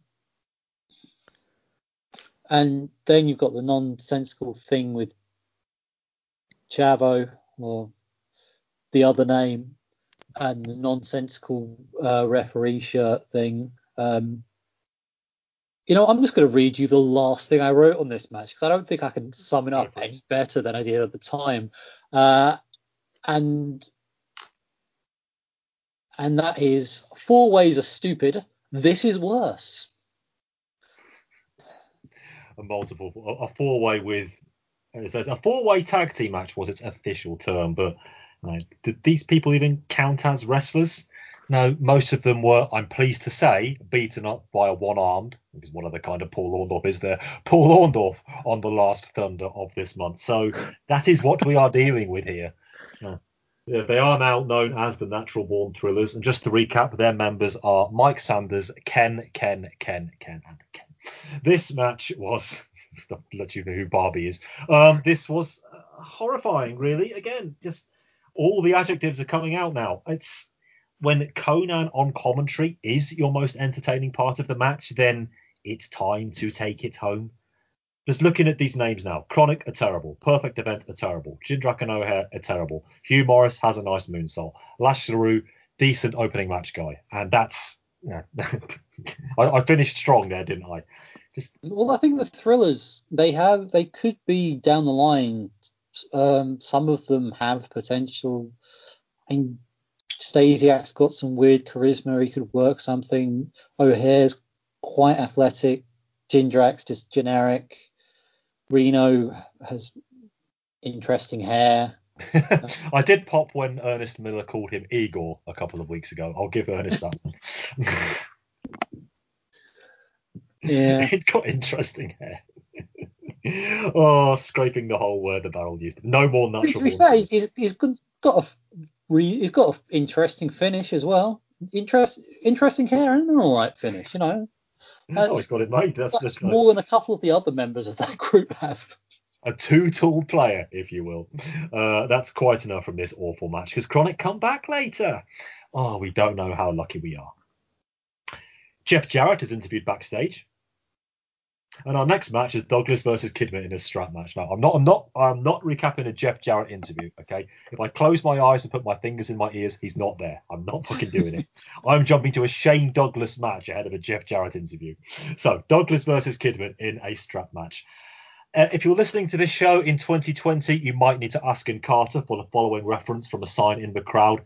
Elian is the real chosen one. Oh dear. As the bell rings, Douglas tries to make good his pre-match promise to take some skin off Kidman's ass. He doesn't get far. Kidman taunts Tori on the outside, then clothesline the franchise down, then whips him into the guardrail in front of a fan wearing a Liverpool away shirt. See, I was watching. Kidman is then distracted by Tori and Douglas puts the whip where it counts, as Madden has it. Douglas wraps it around Kidman's mouth and gets off his neck snap sort of thing. Tori chokes him down over the ropes, then a freaking knuckle lock by Douglas, but that fires Kidman up, and who can blame him, with plenty of fists. Nice runner by Kidman, and then the short powerbomb for 2. The shirt comes off, and then the rocket launcher and the strap gets put somewhere. Then a tornado DDT, just for 2. I should say this is not a touch the corners strap match. Possibly lifting this show from a 0. Tori is up on the apron with a shoe in her hand as Madden actually says she's turned heel. Yeah, I get it, but yeah, I get it. Roll up by Kidman gets 2, then Tori turns it back around. Douglas up with a Pittsburgh plunge and actually looks half convincing for a change, but Kidman is out. He then recovers into the fantastic special and that gets him the win. He confronts Tori with a few shots to the derriere with the strap, and then in a very unedifying moment, Douglas chokes Kidman with it, and Tori even kicks the supporting chair away. He just hangs, that's the word I'm afraid, in the air for a very uncomfortable few seconds before Vito makes the save. Reno, him again, then attacks him because nothing is allowed to breathe in this company, and yes, of course, the pun on breathe was intended. You know me well enough by now. Adam. So I'm just going to address this now. Madden, I don't know how many people are going to get the reference turning heel. In fact, I actually, by this point, I was getting so irritated by the insider terms. I was just picturing, instead of Tori hitting Kidman with that heel, impaling Madden's eye with it. That's the Mark Madden who only narrowly lost to Gene Okerlund on an edition of Thunder, I'll have you know. Two Mark Madden matches this month. Go figure. See, the idea of Oakland wrestling was actually quite entertaining until it was announced Madden was his opponent. And then I was like, oh, okay. Don't get distracted by that, for God's sake. So why were Big Vito and Reno in their gear when they weren't booked on the show? The old Ric Flair SummerSlam 92 dichotomy. Or yeah, in general, I hate that, by the way. I hate that. But they have their gear on, they're not in the match. Awful. I just hate it so much. Vito actually got really. I don't know if anyone noticed, but Vito actually got a big chant when he came out. Yes, he did. I'm wondering if that's part of the reason why he actually got a reasonable sort of push towards the end of the month. I know. I mean, they've got worse guys they could go with. Exactly. You know, most of them appeared in the last match, but we're moving away from that in theory. I actually really like some of the spots they used right at the start with the strap. It's exactly, if I was in a fight with a strap, yeah, a lot of the stuff they were doing, that's exactly the sort of thing I'd try and go for. It wasn't pretty, but so it looked like it hurt. It really, when Bamboo goes off on Kidman, I'm like, oh, he's not that bad. You beat me to that one too. You've been stealing my notes today, Adam. Yeah, but that one's low hanging fruit, isn't it? Really. but yeah, Bamboo was really down on Kidman for some reason. I always like, nah, he's not that bad. And then he comes out for a strap match, not wearing a shirt. You sort of think, this guy is an idiot. I mean, you know, the franchise is, you know, he's dressed in what look like street clothes. And Kidman comes out, you know, with a large area of his back exposed. And he's like, you didn't think this one through, kid, did you? No, I don't think you did. Trying to read. My writing is terrible. So I've got what looks like could be interesting notes, but it could also be Arabic for all I know right now. But no, these two had a fine match. They seem to be dragging this all out. Then I don't know. The trouble is they're doing a lot of segments, but especially building up to this on Nitro, which require Kidman to speak. Which, when it comes to Billy Kidman's strengths, no one is going to say it's his charisma. In fact, the most interesting thing about the segment where they showed the Tori Wilson birthday party, I found, was how he was wearing a shirt. Bearing in mind, it wasn't a Billy Kidman shirt because apparently he's not over enough to have his own merchandise. It was just a regular WCW shirt. And on the back it said "Shut Up and Wrestle," which is, funnily enough, exactly what I was thinking. When every time I see Kidman grab a microphone, it's just like, no, that's not your strength. Stick to your strength. Just start the match. But yeah, no, it's a fun match. The way it finished with the hanging, if it was not two guys who are mid card, I'm sorry, Douglas, you may call yourself the franchise, but in WCW you're mid card. I'm sorry, you're just gonna have to live with it.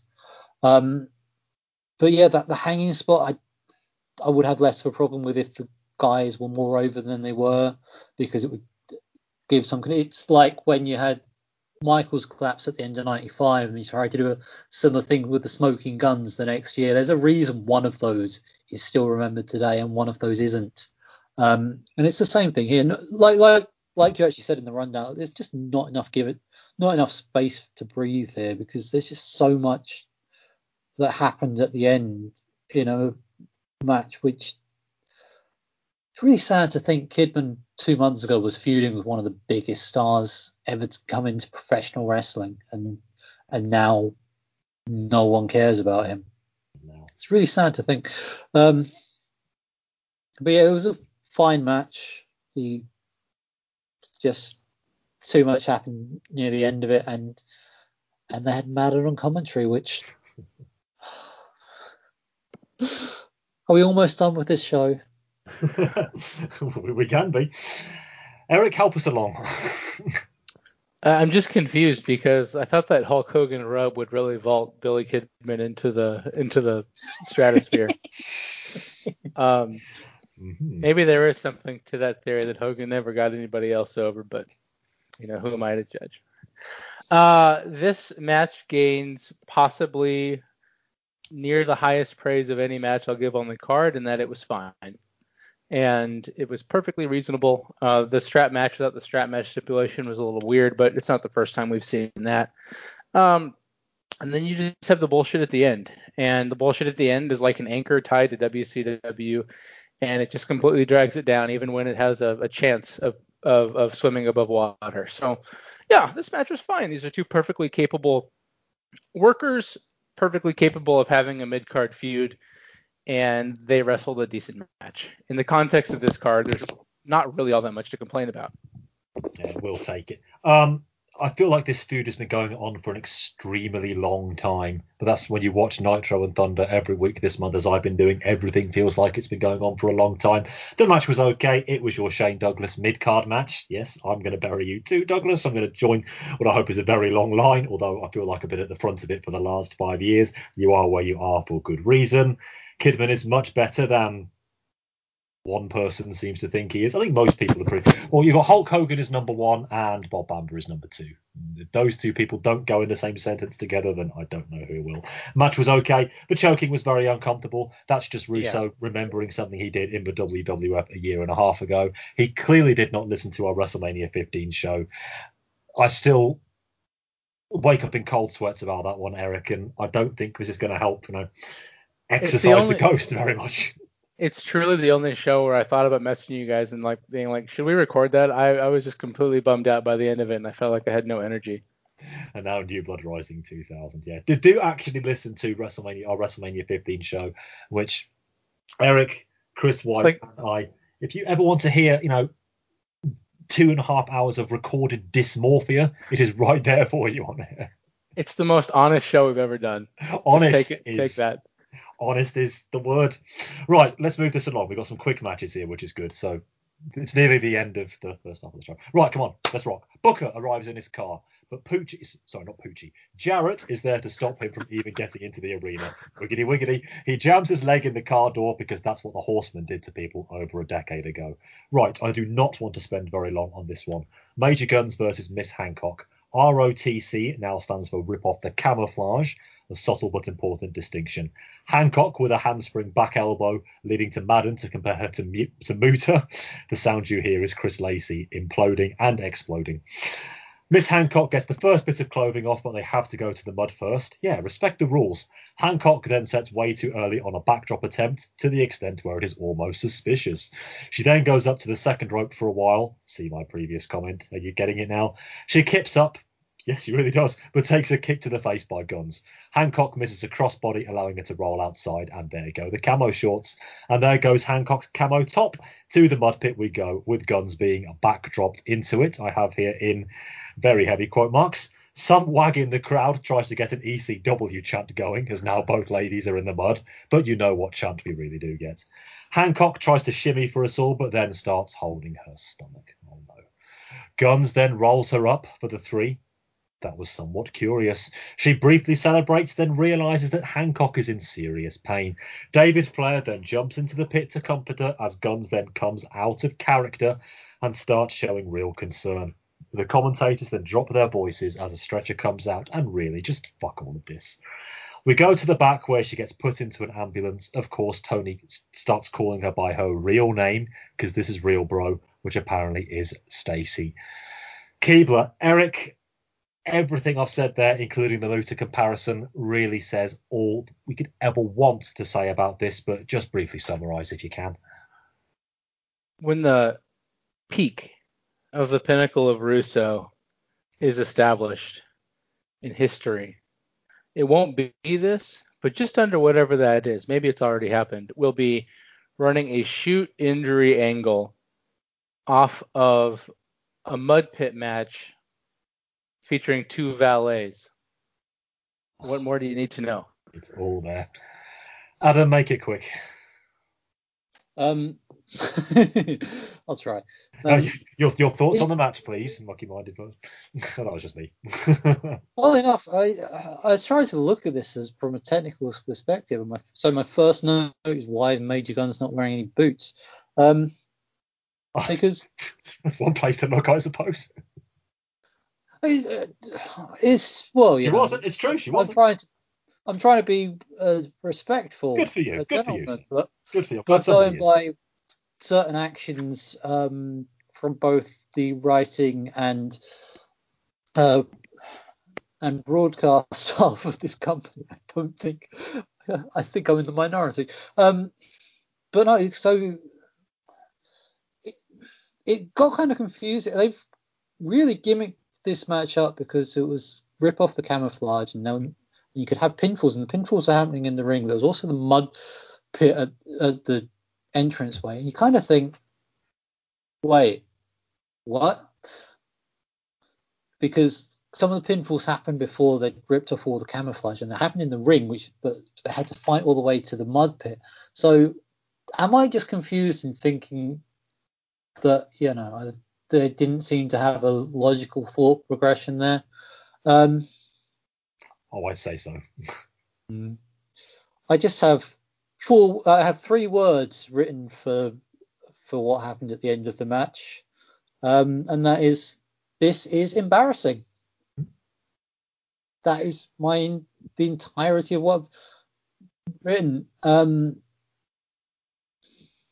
So yeah, I think was it Hudson who said that the end wasn't scripted, which irritated me in a couple of different ways, because one, nothing on that show should be scripted. It's a sporting event. You don't have a script for that. Like, we don't necessarily have we don't have a script for the majority of this show because it's not scripted. I could call, if I was to say Russo is a irritating pus bag on the arse of the wrestling business. That wasn't scripted to say that, but it falls within the format of this show, because that's what is on that's what's on the announcer's desk, that's what's on the production team's desk, a format. I'm just going to throw it out there because it fucking irritates me. Only part of this show that's scripted is the news segment. The rest is formatted.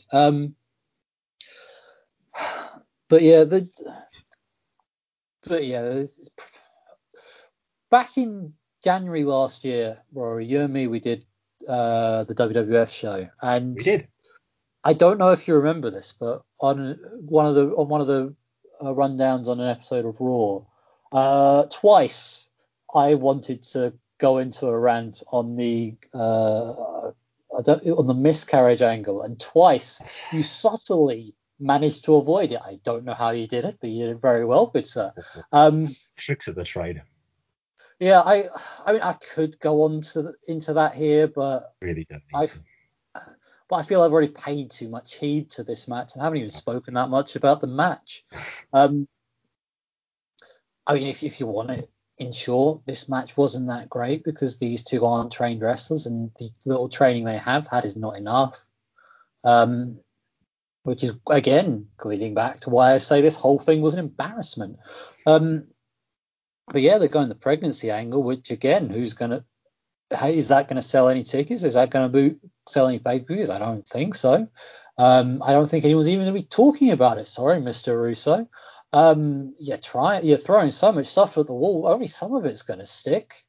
I only have a finite ability to follow what you're throwing at me, and you're throwing an awful lot. And I can tell you right now, this one, once I finish recording this show, I'm never gonna fucking think about it again, unless I'm on next month's show and it continues.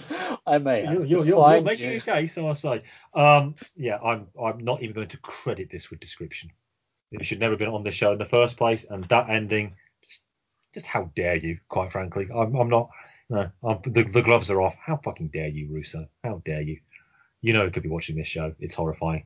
Right, the Demon versus Sting. I'm not even going to comment on the Sting beats him in a minute. Kronika coming back a bit later on. We can jump right ahead. Sting is being wasted. I don't think he cares. Lance Storm versus Mike Awesome. This could be a bit more like it. Storm is, of course, the babyface here. But again, just remember that. He suggests that American mentality could lead to a terrorist attack in the back. I think that's pushing it. He invokes Rule 32B from his rulebook in order to appoint a special referee for this match. The crowd, perhaps understandably, get a Brett chant going, but they are eventually presented with Jacques Rougeau. You want the finger? We'll give the Vancouver fans the finger. Awesome knocks Storm down and executes a gorgeous, you got that reference, a gorgeous butterfly gourd buster. Running clothesline in the corner and some serious clubbing blows and a leaping leg drop. Storm rallies with his own clothesline by the buckles and some big shots to the chest. Awesome sends Storm over the ropes to the outside. He finds a table under the ring and sets it up in order for a powerbomb, but Lance rams him into the guardrail. Yes, that again. Mike with a belly-to-belly overhead. He goes up top and legit slips off the rope. Commentators rightly point out he stayed focused and recovered quickly. Mega powerbomb by Lance for 2, and then mega powerbomb by Awesome. What's it doing to me? For 2, and then the bell rings at 2. Storm clearly kicked out at 2 there, but apparently that is enough for the win and the US title. So they screwed up the screw-up. Impressive. Jacques tells Dave Penzer indeed that Canadian rules dictate you only beat your opponent with a 5 count. Alabama slam and jackknife roll up, and of course Lance kicks out at 3.5 to make sure we get it. Awesome locks on a dragon sleeper and Storm gives it up. But yeah, you're already ahead of me. Canadian Championship matches can only end by a pinfall. Of course they can. Roll-ups by Storm both get 2, but a choice German suplex by Awesome.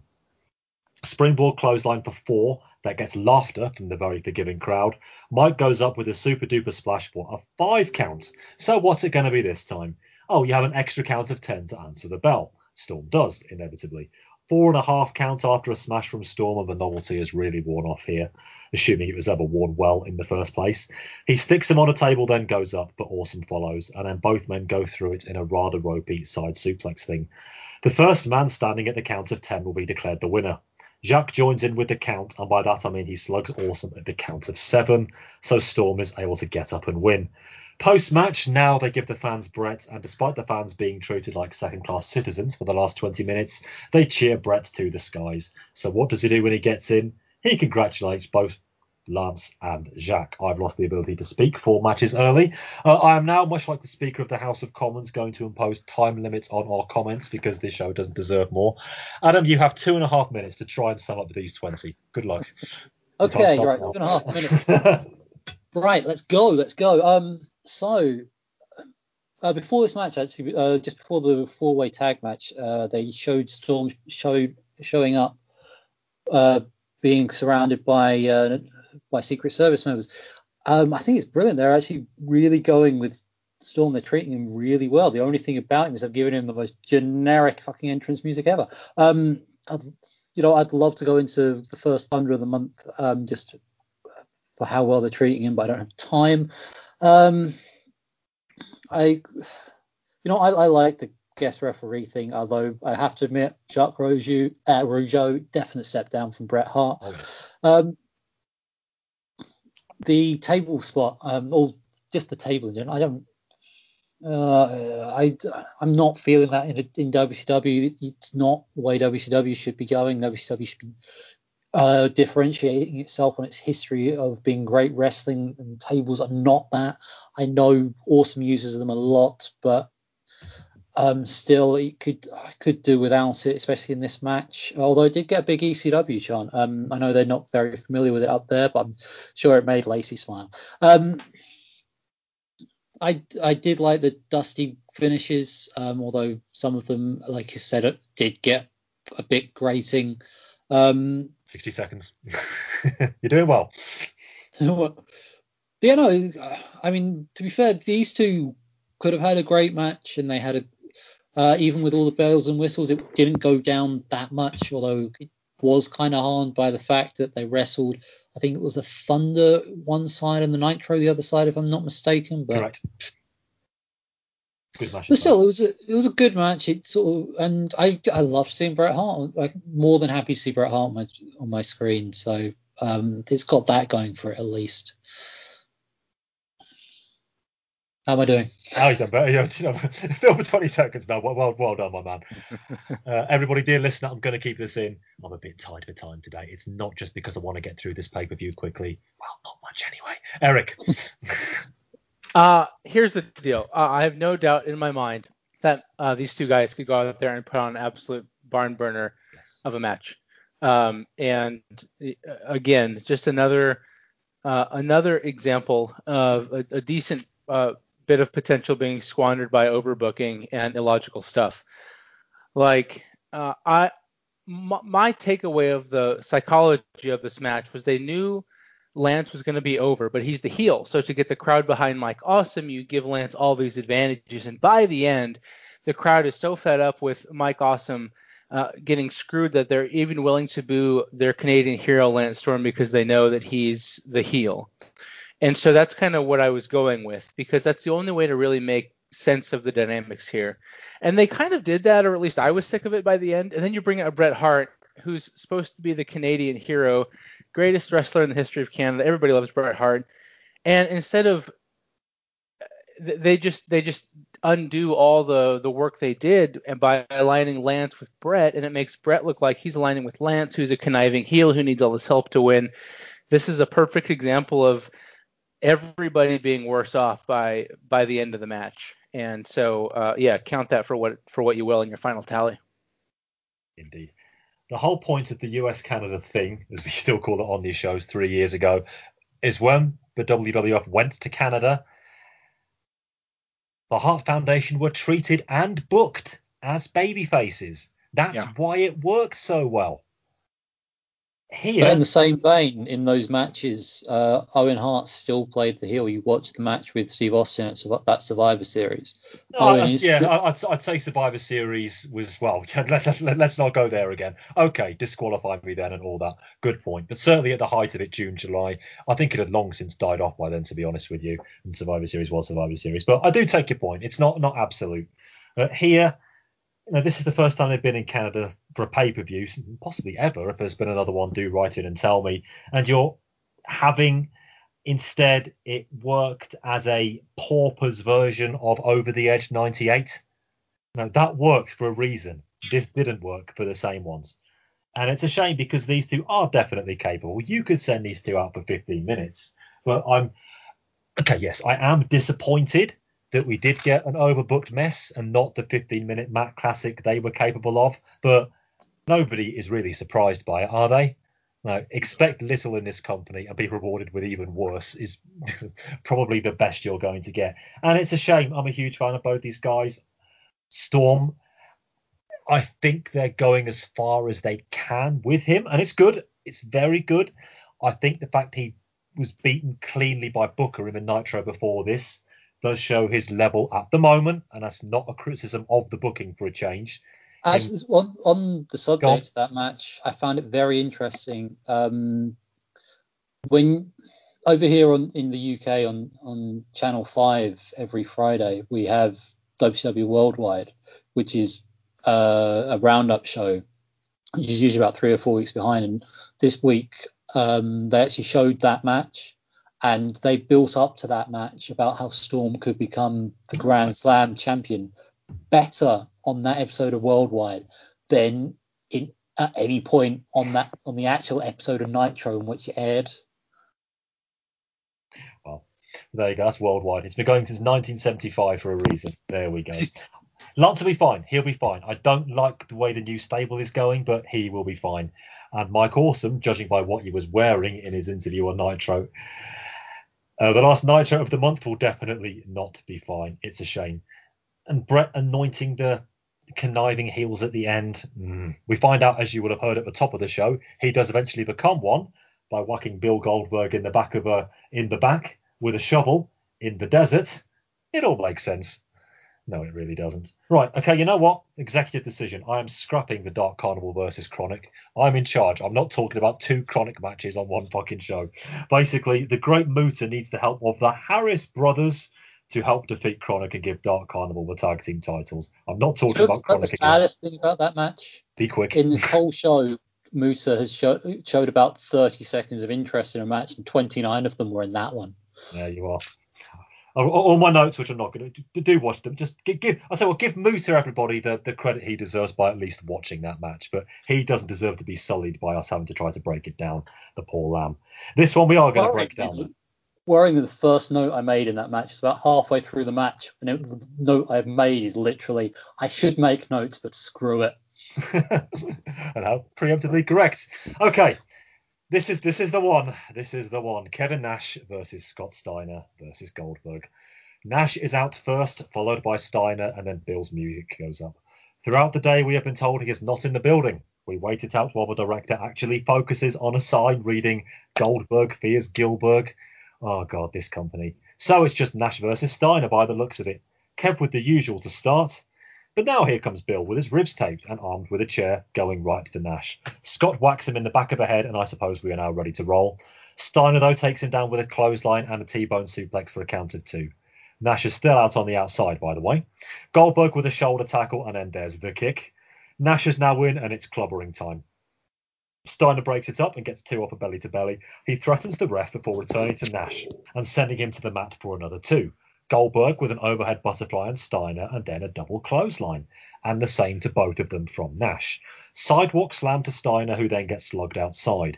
Goldberg takes the big boot and down come the straps. Right then, brace yourselves. He sets Bill up for the jackknife, but he just pushes him off. He wanders out of the ring as everybody seems confused. Russo appears and tells him to get his ass back in the ring, but he gets fuck you'd for his trouble. Maybe Goldberg was supposed to go up for the jackknife, but he swerved Kevin Nash. I don't think he expected that to happen at all. Nash is a pro. He could have punched Goldberg right there. All things the commentators said. Who do you think's going to go over? You got to be impressed with what these 3 athletes bring to the ring each time they come out. The straps are down. Nash is ready to go hunting for anything in his path right now, guys. I guess for Nash, he wants to go right at Goldberg. He's going to that powerbomb. He jackknifes him with those bad ribs. He's going to be all over. Nash would love to deliver this one, but Goldberg forces his way out. Wait, what happened there? What the hell? He pushed him off out of the... He pushed him off out of that jet. Is Goldberg leaving? Oh, boy. Oh, man. He said he was going to be the 4th man in. He said, what do you want to do now? What are you going to do now? Goldberg just walked right past Vince Russo. Vince just went back. Russo said, get your, you know what, back into the ring. And Goldberg said, Goldberg's walking. Where is Goldberg going? We know he's injured. Well, where is he going? And why is he going there? He walked out of the jackknife powerbomb, which would have been it. Hey, maybe Goldberg was supposed to do something that wouldn't have made him look good, but this doesn't make him look real good either, does it? Let's call it what it is. I'm thinking Goldberg was supposed to go up for the jackknife. He swerved Kevin Nash right there, and Vince tried to talk him back into it, and he said no. Well, did you see the facial reaction of Nash? Obviously, he didn't expect it to happen at all. That's what we've got here. And hey, Nash was a pro. Nash was a pro. Nash was a pro. Nash could have punched Goldberg out right there if he would have wanted. Not that Bill would have gone down like a ton of bricks like Nash just did now. But Nash was a pro like he always is. Well, the battle rages on, pro or not. This has been a very bizarre night. And I think we all expected it to be kind of out of the norm, but I don't know if we ever expected that to happen. Hey, this fight's good enough for me. Call the action, Tony. Yeah, I agree with that. Let's go with it. Let's see, and let's only see what's going to happen now. If, in fact, the jackknife powerbomb was part of this design, what are they going to do now? Improvise? If the jackknife powerbomb was indeed part of this design, what are they going to do now? Improvise? One more time. If the jackknife powerbomb was indeed part of this design, what are they going to do now? Improvise? I refuse to comment on the rest of this match. For the record, Nash won despite Medeja's interference and references by the commentators, of course, to working on the fly and going into business for themselves after a powerbomb that Steiner was professional enough to go up for. Eric, I will come to you in a second. First, I will let Mr. Vince Russo attempt to explain himself from the sit-down interview he did with Tony Schiavone. on the Nitro before this. In the three-way dance with Goldberg and Kevin Nash and Scott Steiner, which has everybody talking, not only the fans, but all of us behind the scenes, we want to know what's going to happen, because if we can read between the lines in these interviews, we've got guys saying, regardless of what they or Vince Russo wants, I'm going to do what I want in that match. Well, Tony, let me erase the lines and tell you how it is. I mean, the reality is, and I'll say it again, there is no me anymore. This isn't about me. This is about what's best for the company. You know, a certain individual came out here a couple of weeks ago and said, you know, quite frankly, I don't like some of the guys I work with, and I don't like some of the people I work for. Right. Well, you know what? I don't like some of the people that work for me. That's a shoot. And the shoot is there are 3 guys in that ring. 2 I like, 1 I'm not crazy about. But I know that the end result in that ring will be what's best for WCW, not what's best for an individual, but me, you, and everybody in this company. The finish of that match will be what's best for this company, and that's cut and dry. And he, of course, failed. Eric, now it's your turn. Now that I've stopped vomiting, I think it's over, guys. Pack it up. Let's go home. There's the wrestling business, everybody. It was fun while it lasted. Where do you go from here? I mean, the genie's out of the bottle, and it's never going back in. And now that you basically have counter programming to the only other national wrestling program functioning as a parody of professional wrestling, that's it. It's never going to be the same. See you later. Thanks a lot, Vince Russo, you fucking asshole. Mm-hmm. That's all I have to say. That's it, isn't it? It's no, this. I'm barely exaggerating when I say it. There goes the wrestling business. I mean, you hear fans talking about things. Oh, this guy's offense is business exposing, or I wasn't able to suspend my disbelief for that. Even things like that between smarky fans, even that has gone out of the window here because of what we were presented with on our screens on a pay-per-view.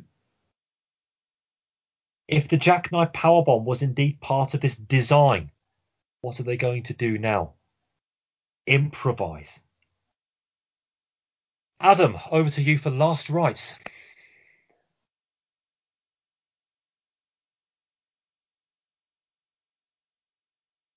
Assuming this hasn't finished you off. God damn it! Sorry, I had to clear my throat there. Don't blame you. Seriously? Sorry. No, it happened. It wasn't a fever dream. We saw it too. It might have been your dream. It might have been Eric's dream. It might have been my dream, but we were all there. Fuck's sake! Okay, so... Right, I'm going to compose myself. I am. I'm going to get this together. Right, so in the middle of a wrestling show, a wrestler decides he doesn't want to do business and walks out.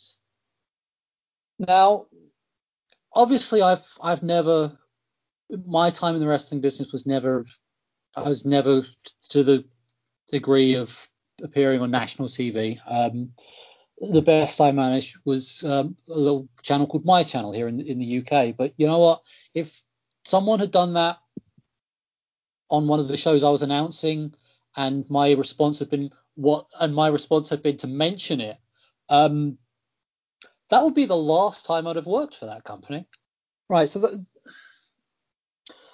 now I should have mentioned this at the start, but if you go back and watch the whole promo for the start of this show, they focus a lot on how Nash says that he's a professional, but he might not be a professional in this match, the whole thing seems to be about the level of professionalism that will be shown in this match. And to be fair, the people in the ring were the only people who showed any fucking professionalism in this, because they went along with what they were told, seemingly unquestioningly. The fact that someone thought this was a good idea, and the fact that he was allowed to get away with is just further reason as to why he shouldn't be involved in any aspect of this business. The whole point of wrestling is you're supposed to get lost in the moment. if you continually tell people that it's not real, then people are gonna start questioning why that they're investing their time and influence in it. Episode of The Simpsons last year, is particularly infamous for Seymour Skinner being revealed as not being Seymour Skinner. Armin Tanzarian. Yeah, exactly. That got a fair amount of backlash on the internet, and I believe to this day Matt Groening has shown that he doesn't understand the reasoning why. He was like, whoa, isn't it ridiculous that these fans have such an attachment to such a character? And it's a case of no, it's not. In fact, that's kind of the whole point of your employment, is to create these characters that people have this attachment to. So when you wreck these characters, you are telling these fans that they're idiots for investing their time and interest in these particular characters. And the fact you can't see that makes me question why you are still involved with this project, because you obviously don't understand why it's so successful. And it's exactly the same here. If this you're telling on a wrestling pay-per-view that a match on this wrestling pay-per-view is fake, then if this match is fake, the other 10, and it's quite depressing that there's that many on this show, considering how few of them are actually any good. The other 10 matches on this show, they're also fake. So the near 3 hours we spend watching this is a waste of time, because in the end it doesn't matter. And if it doesn't matter, then why are we wasting our time and money on this show? I mean, there's other points I could raise here, but what's the point? Because it doesn't matter. It really doesn't. I don't know how we, well, by we I mean we, me, all that Russo was talking about that bollocks in the interview you heard earlier. When I say we, I mean the staff of this podcast. I'm maybe the whole wrestling world in general. I don't feel there's any comeback from this. Now, I said an hour and a half ago, there are elements of Russo's booking I see a vague bit of worth in. I was intentionally closing my mind to this. I knew it was coming. I tried. I really do try with this guy. I try too hard, harder than he deserves. Even last month, when I was just the screed of invective I was giving him after his vainglorious speech in the ring at Bash at the Beach, I thought maybe he's never going to turn it around. He's always going to be Vince Russo, like I said earlier. But maybe, just maybe, we've reached the nadir, and we're going to get some sort of dead cat bounce at some point. But the poor Moggy just run over here completely by an 18-wheeler. I can't even get my metaphor straight. I have been told as a viewer that I should not be watching pro wrestling here. That I'm supposed to believe, but if somebody isn't in the mood, he can be unprofessional enough to not go up and take the planned move. That he can go into business for himself, leaving his other fellow professionals to have to work on the fly. And that one of them could have legit punched him, gone off the script to do so, because it was something that wasn't expected to happen. One more time. If the Jackknife Powerbomb was indeed part of this design, what are they going to do now? Improvise? It's been nice knowing you, everybody. And that is where we really should end it. We did have a world title match between Booker T and Jeff Jarrett. In all fairness, I did make notes for this one. And especially as I have been a fan of Booker T's title reign, I would like to go through this match and give it the standard credit that we would to any match on this or any other show. I'm in two minds, because it almost doesn't really matter. I'm just going to what is the world title? I'm just going to summarize: ref bumps, El Kabong with the guitar, couple of kickouts at 2.9, Booker hits the bookend to get the 1-2-3. The match was probably on a par, maybe even slightly less than the Bash at the Beach match, but it's purely for the record. This is going to get mentioned in dispatches and nothing else. It's not their fault. I'll even defend Jeff Jarrett here a bit. It's not their fault. It's especially not Booker T's fault. He deserves infinitely more than this. But A, after what we've just seen, and B, we'll be saying something else about Booker in a few minutes' time. I don't think we need to talk about this match. I will give you a minute each to maybe summarize it. But Eric, I'll come to you first. It's a world title match that you're supposed to get invested in 10 minutes after being told explicitly that you are a fool for paying any heed to this stuff. What does it really matter? I think you can tell from my voice, I am genuinely angered by this and saddened. And I'm not putting this on for effect. I'm genuinely saddened by this as a wrestling fan. And your silence speaks volumes. It really does.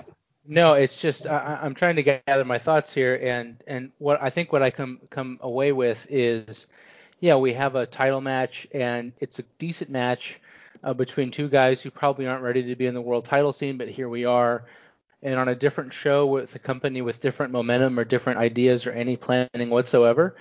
This was something to send the crowd home happy with ultimately, despite the amount of continuing bullshit that goes on. Although, like you said, generally less than before. This was a pretty good match. So fine, whatever. But yeah, like you said, the stink of Russo was very fresh, lingering over this entire affair. Adam, 60 seconds as we lower the coffin. I genuinely only have one note for this match. The exact note I have is that graphic looks so indie. Because seriously, Bamber actually said how WCW haven't been using match graphics, and they only have. It seems that in the last month or so they have. But yeah, the graphics look like they've paid some college student to take a crack at Photoshop. But what can I say on this match? I mean, I can say stuff on this match. I've got a couple of things. If it was following any other match, I'd probably say they've got some positives and some negatives. I'm kind of mixed on Booker's reign for no other reason than they've tried to establish him not by beating any of the top stars. I know he faced Goldberg on Nitro, but other than that, he's faced mostly mid-card guys. The guy defeated was only a main eventer because he won every one of his matches by interference, so it doesn't really establish him as a main guy. But yeah, again, but what does it matter? The match, I think it doesn't help that the match they had here is just a better version of matches they were having 6 months ago for the US title, which doesn't help them stand out as main eventers. It just makes it seem like an extended US title match. And also, I think it shows how little they have invested in these two by the fact the back of Jeff Jarrett's shirt still says NWO 6 months after. That's not a thing anymore. Nothing gets past you, Adam, and I love you for it. Even here, attention to detail to the very last. They're not called that; they're called the band. After that brief high spot, Adam, I hate myself for having to ask you to do this, but sum up your thoughts on this show if you can, and if it is at all possible, because the canons of metric could be just thrown out the window by what we saw in our penultimate match. But can you possibly rate this out of 10? Yes, you can. You've got to remember, if you're giving something a rating, it's because it's how much you recommend it. So by recommending something as low as a 1, you're saying, well, you can see it for this. And frankly, I can't recommend it. I can't give it a rating. I can't give it a rating of anything above a 0. I mean, if we were doing like little snowflakes, I'd say, oh yeah, on a star rating, it's minus every star in the Andromeda Galaxy. Minus 5. But no, on a scale of 1 to 10, I'll give it a 0 because I can't recommend it because of the most promoted match of it. Bear in mind, it's not the title match, it's a number one contenders match, which says how much faith they have in their champion. The fact that, you know, it's the number one contenders match that all the focus is put on. And when I think the last time more focus put on the number one contendership match than the one with the champion, it was probably Bad Blood in 1997. But yeah, no, there's no way I could recommend this to anyone. Because in the most promoted match on the show, they take a shit on anyone who invested any time and money in watching it. And the only thing more insulting is the fact on the Thunder and Nitro after they were promoting the replay. It's like it's like they don't want anyone to watch. I mean, I can see why Turner want to get rid of this because it's an embarrassment. I mean, even to those watching, even to those who are still wrestling fans, for them to be able to watch, if you can watch this and think, oh yeah, that's fine, well, bully for you, but no, I can't recommend it on that one match alone. I mean, if a couple of the other matches in a vacuum, I might be able to say, oh yeah, this one is good for these reasons, but but the fact that they're a part of this show, I can say no, I can't recommend you watch this. The only recommendation I have would be find every single tape of this in existence and burn it. So yeah, 0. That's a good start, Eric. No, don't burn it because then we can't learn from it. I give this a 0.5 because zeros are special, and zeros are not something that should be handed out lightly or just be considered in the context of a bad show. And you know, a true zero show has to somehow function as a way to reverse momentum of a company, or a way to, you know, you look back on it and you think, well, that was a real turning point in a really bad way, and then you can examine the show. And here, I don't know that anybody's expecting anything from WCW at this point. So what really is a 0 if you're not expecting anything? So, Eric, can I just ask you one thing? Okay, if you're rating at 0.5, does that mean that there is something on this show that you can recommend it for? Something you can point at and say, oh, well, this isn't that bad, just out of interest? Yeah, I think you can look at the opening ladder match and think there are people who like spot fest matches. I think the match with Shane Douglas versus Billy Kidman had more good momentum than bad. So I think, okay. And the main event title match was perfectly fine. That's fine. Yeah. And so in the context of the only other show that I've ever considered for a 0, and this would be number 2 or 3, you know, November to November 98 just completely reversed all of ECW's momentum coming out of the best show of 1998, Heat Wave. Every booking decision on that match, myopically and as a whole, set the company back. And it's just a show that, in the context of that period for ECW where it was at its hottest, and we've seen it too start to slow down. And I'm wondering if you can't look back at that as the turning point for ECW as far as its upward momentum. Nobody's going to look back at this show and think this was the turning point for WCW. That turn happened a long time ago. I can't actually rate this show. I want to give it a 0, or at best a 0.5, or possibly you could twist my arm. Someone's been doing a lot of that today. Use my arm for so many things. To get to a 1, because there was, as Eric says, 2 or 3 decent enough matches on here.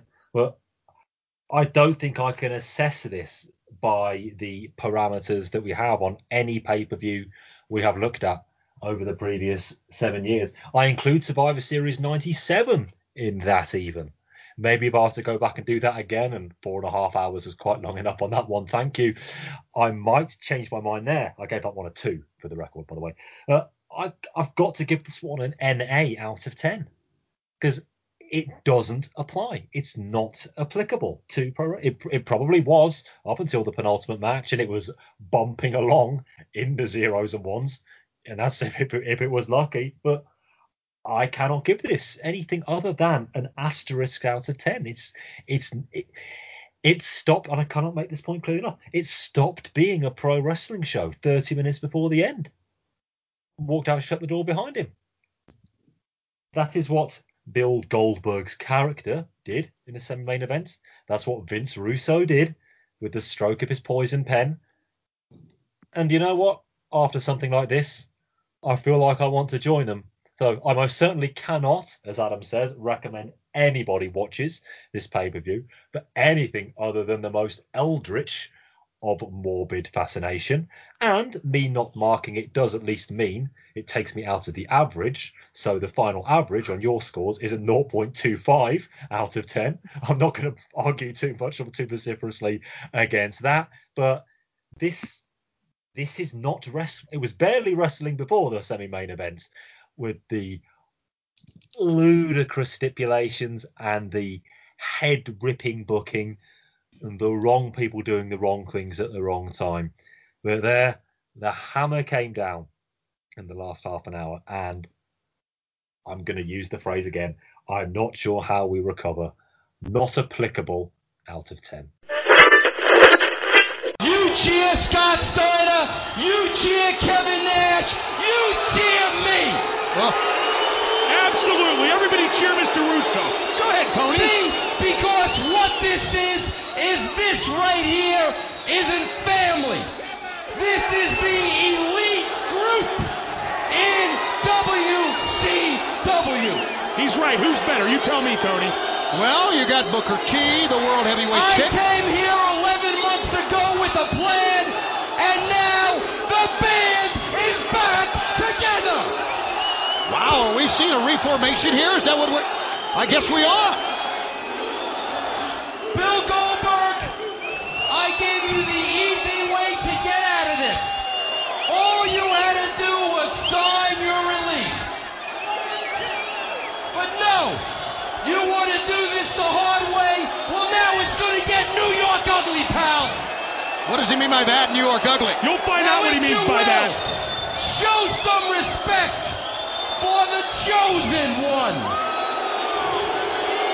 The fans love him. The chosen one. There is no denying he's been in the thick of it all. Take a moment to thank you for reminding all these slap asses that I am the chosen one, and that I will be the man that always has all the stroke around this place. But if I may digress for a moment, I've got a question to ask each and every one of you. Take a look at these three athletes standing in the ring. Do you honestly think there's anyone in WCW, especially Goldberg, that can stop the three of us? With Benny Rue backing us? There's no way in hell. The fact is, it burns each and every one of you every damn day that Big Kev is back on the team. Our team. But I'm out here for another reason. Mike Awesome, you big drop of water, you big stinking turd, you cost me the title. He sure did. He screwed the chosen one. Cost him the, what's he talking about, the U.S. title last week? Since we're in the mood for making matches tonight and making the rules, and since I've got all the stroke around this place, your ass is as good as mine at Fall Brawl. Wow, a challenge. This is not going to be a match, because I'm going to put you in a match that may be the only way to knock some sense into you, and that's a bunkhouse brawl. So choke on that, slap nut. Oh, Lordy, Steiner's got a mic. Goldberg!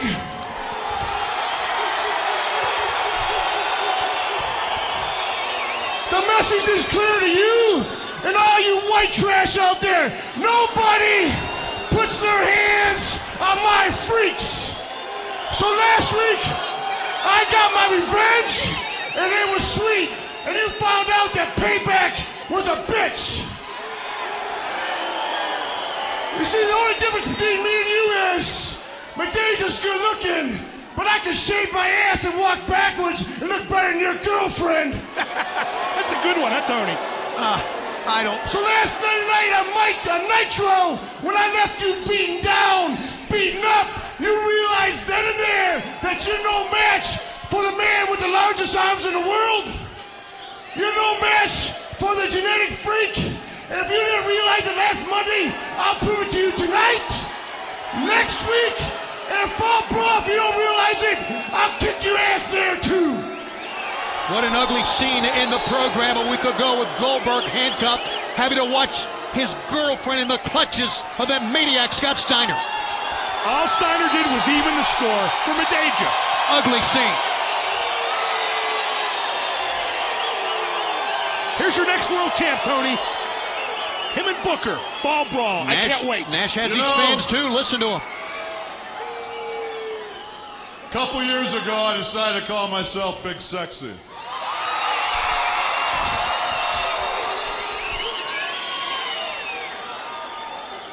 I probably should have deemed myself the Puppet Master. What does he mean by that? He pulls the strings. Just listen, he'll tell you. You see, every couple of months I suck you people in so you buy my merchandise. It's still available, too. What's he getting at here? Now that it's all been bought and off the shelves, you get the real me. Whoa. Talking about Two-Face. I don't give a damn about any of you, and I never have.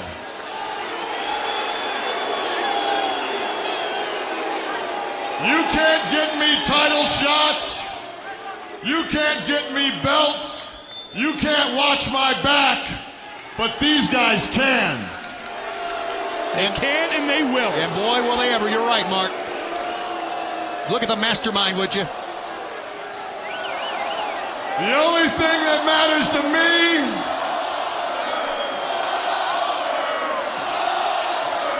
they were cheering him a minute ago. What hypocrites these losers are. Listen to him chant Goldberg. Is Goldberg the reason Russo orchestrated all of this, you think? Pretty good reason if it is. It's been a... You can chant for Goldberg. You can chant for the champ Booker T.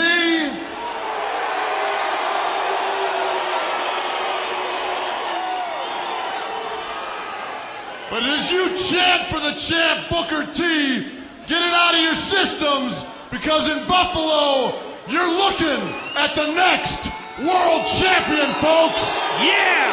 You know it's going to be that way, Tony. At Fall Brawl in 20 days. Wait a minute, Kevin. Wait a minute. I hate to correct you, but you're wrong. What? He's wrong? What? Whoa. Hear me out. You're not going to become the WCW World Champion in Buffalo at Fall Brawl. No. I can't believe he said that, and neither can Nash. You're going to become the WCW Champion right here tonight in this hole. Wait. Booker T and Nash tonight? Is that what he's saying, Tony? Because tonight, it will be Kevin Nash. My Kevin Nash. Here's Kevin. Boy, that said it all, didn't it? Here's Kevin Nash against Booker T. And to make sure there ain't no screw job, Mr. Jarrett, you will be the special guest referee on the inside. Wait a minute. On the inside. And Mr. Steiner, you will be the guest enforcer on the outside. I like it. Oh, this is... Now, Booker, can you dig that? How can any man overcome those odds? Hey, three's company, and those three are pretty bad company, Tony. But here comes the champ. Give him credit. He's got guts.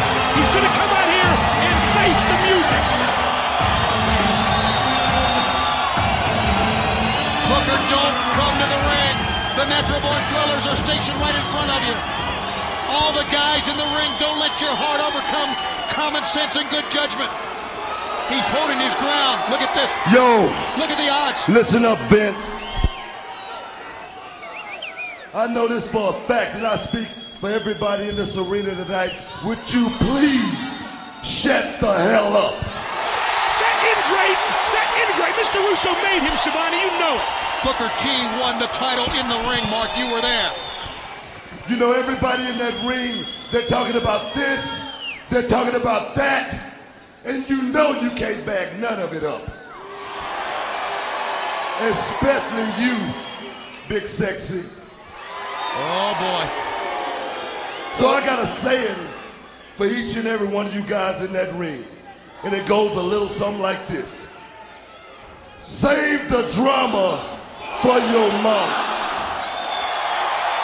In unison with the world champ. Now the fact is this. I see 4-0 happening. Player haters in the middle of that ring that's looking for a beatdown tonight. So guess what? Russo, you gonna get to make that decision which one of your boys get their ass whooped tonight. I tell you what, Booker, look, I'm not going to stand in this ring and go back and forth, back and forth. I'm from New York. I'm a gentleman. You want to discuss this? You come in this ring and you discuss it face to face, man to man. A gentleman? That's Bring the it, least bring Booker it. owes Get your Mr. puppets out of my Russo. way, Let man. him through, guys. We've got one more thing to talk about, and it is, as you will have heard the build-up for it there, a world title change. Yes, the world title matters, everybody. For this one, I am actually going to give you the play-by-play because I've got to do at least one under duress, but I'll do it. So Booker T versus Kevin Nash, originally scheduled for Fall Brawl, but we got it on the last Nitro because, of course we did. And this is what went down after all you have just heard at the top of the Nitro. We got Russo on commentary. We got Jarrett as guest ref. We got Steiner on the outside. Russo leaves the booth as soon as the bell rings. Brawl on the outside right from the off, and Jarrett actually counts both men. He throws Booker back in though before 10 and then sits Russo down. That doesn't work though. Big power slam by Booker for a legitimate 2 count from Jarrett, but then Nash gets the boot and the charitable clothesline. Booker gives that an undeserved but probably pressured 360 courtesy sell. Only 2. JJ is playing this down the middle. Book gets whipped into Steiner, so Jarrett tries to send him to the back and in doing so misses a Nash cover. Well. Russo is apoplectic and buries Jeff on commentary. Knees in the corner as a big Booker chant goes up. Oh, not that sodding elbow again. Stop that, please, Jeff. He doesn't. He does stop the choking boot at 4, though. Side kick by the Book and then another. Axe kick is next, and there's the spinner Rooney. He goes up top and executes the missile drop kick. Steiner gets nailed again, and now the bookend, and suddenly Jarrett decides not to count. Russo slips in the guitar, and naturally it's Booker who eats it. Russo actually clears the debris out of the ring, which, as Tony points out, is utterly pointless. What's Jarrett doing now? Did Russo just come out? Yes! Yes! No, wait a minute! Yes! Yes! Yes! It's a setup! It was a setup all along! The chosen one was on the right team all along!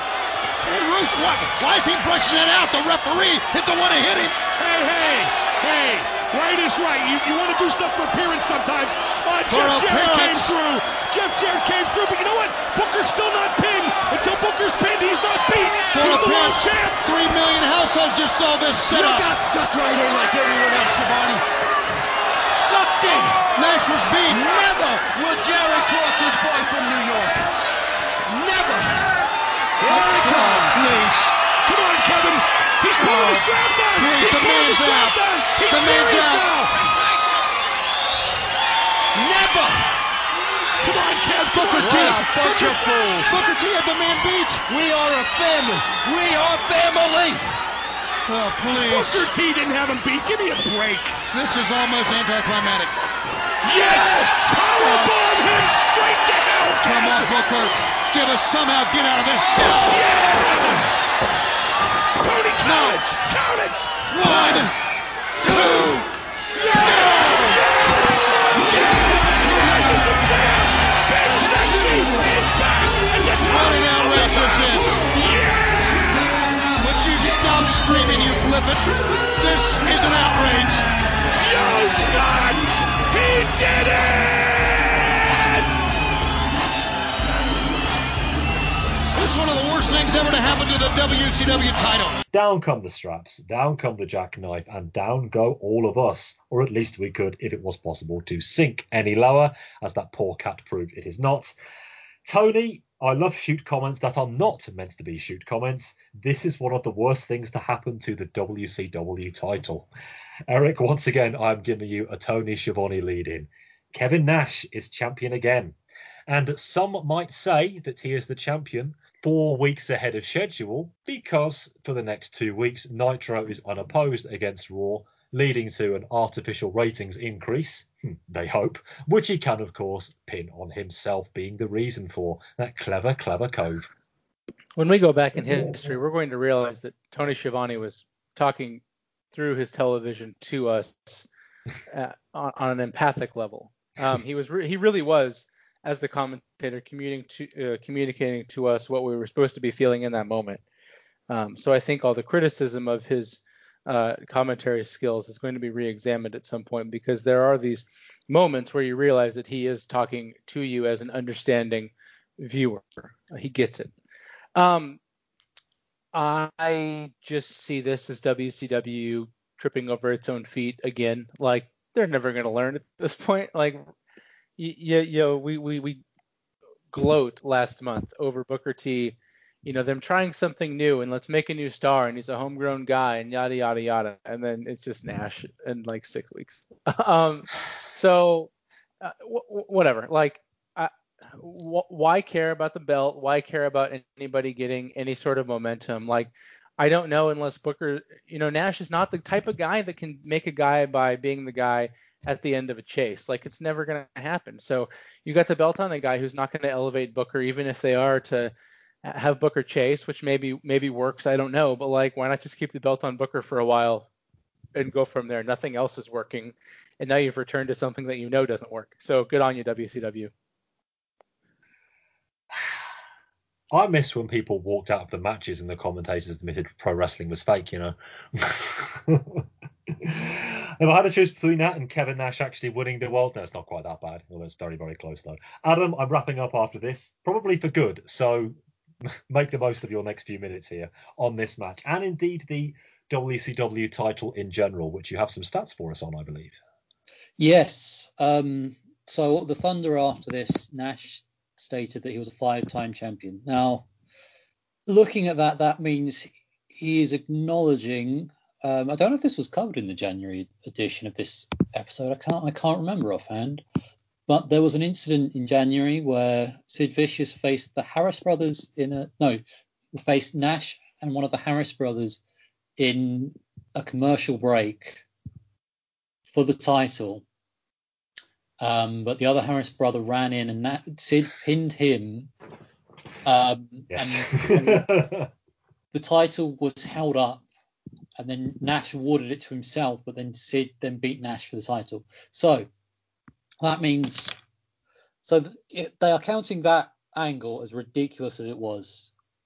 That means that the title change on this episode of Nitro is the 20th title change this year, which is a sign of how creatively this year has been, because that is the 60th title change of the WCW Championship.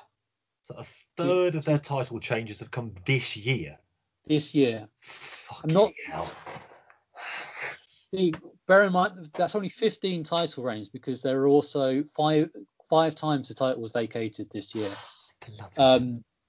Which is interesting, because the title's only been vacated 9 times. Sorry, 9 times. Sorry, I've miscounted. It's 61 title changes that they've had. So, but yes, it's still the 20th title change was when Luger won it on that episode of Nitro of Hollywood Hogan. Just for perspective. That was only the 20th. That was only the 20th. That's including, I think it had been vacated a couple of times up till then.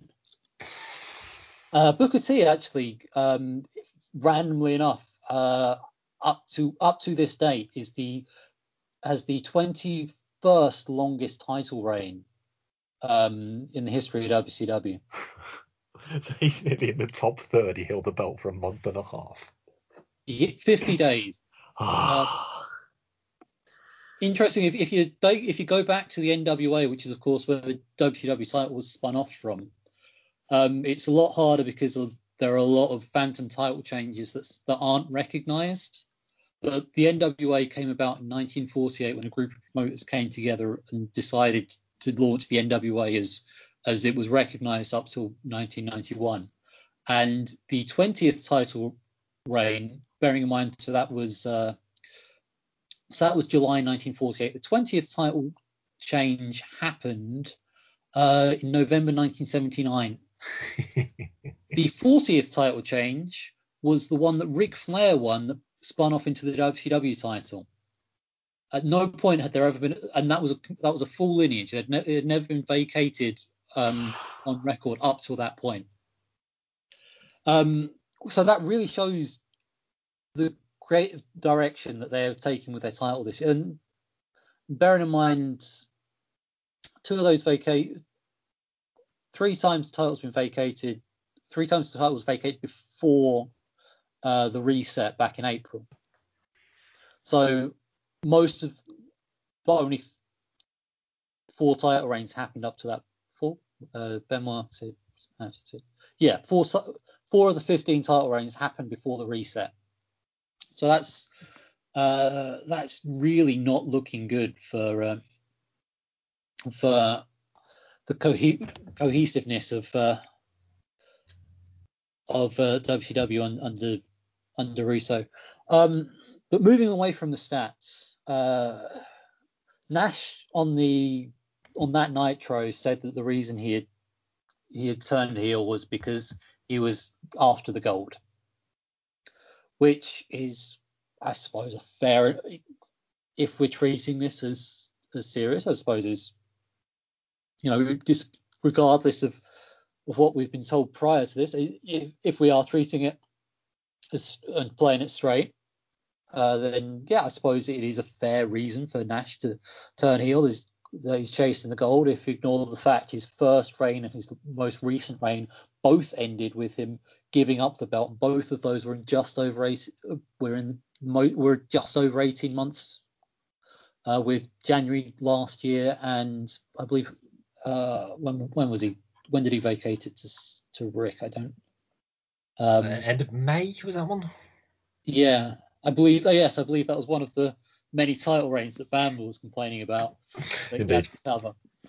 Yeah, so we're supposed to believe that Nash is chasing the gold that he has voluntarily given up twice. Most recently, just over 4 months ago. Logic again.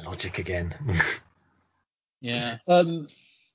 I alluded to this earlier, but with Booker T as a WCW champion, I think he's a great talent. I can certainly see why someone would want to go with a Booker T as a champion, but you look at the way that they've done this thing.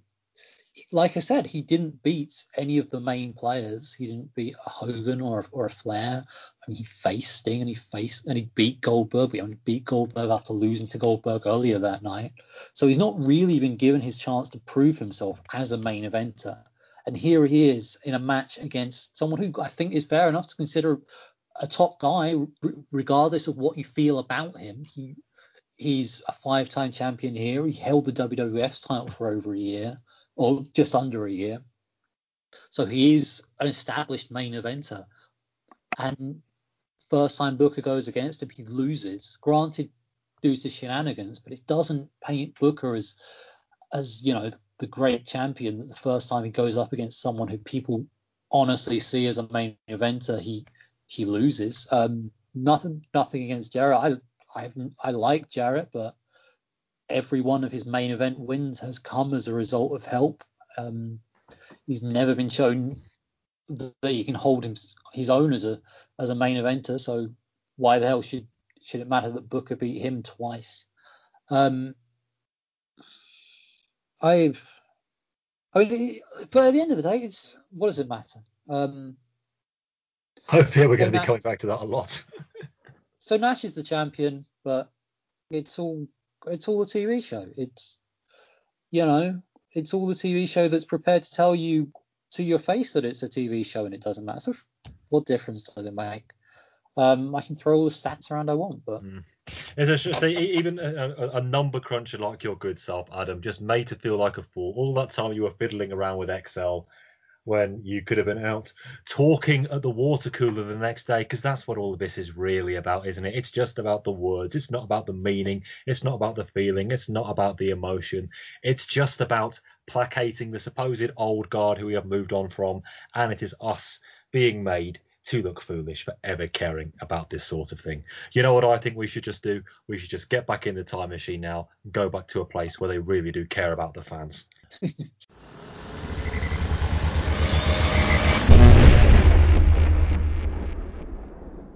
And we are back in August 2020.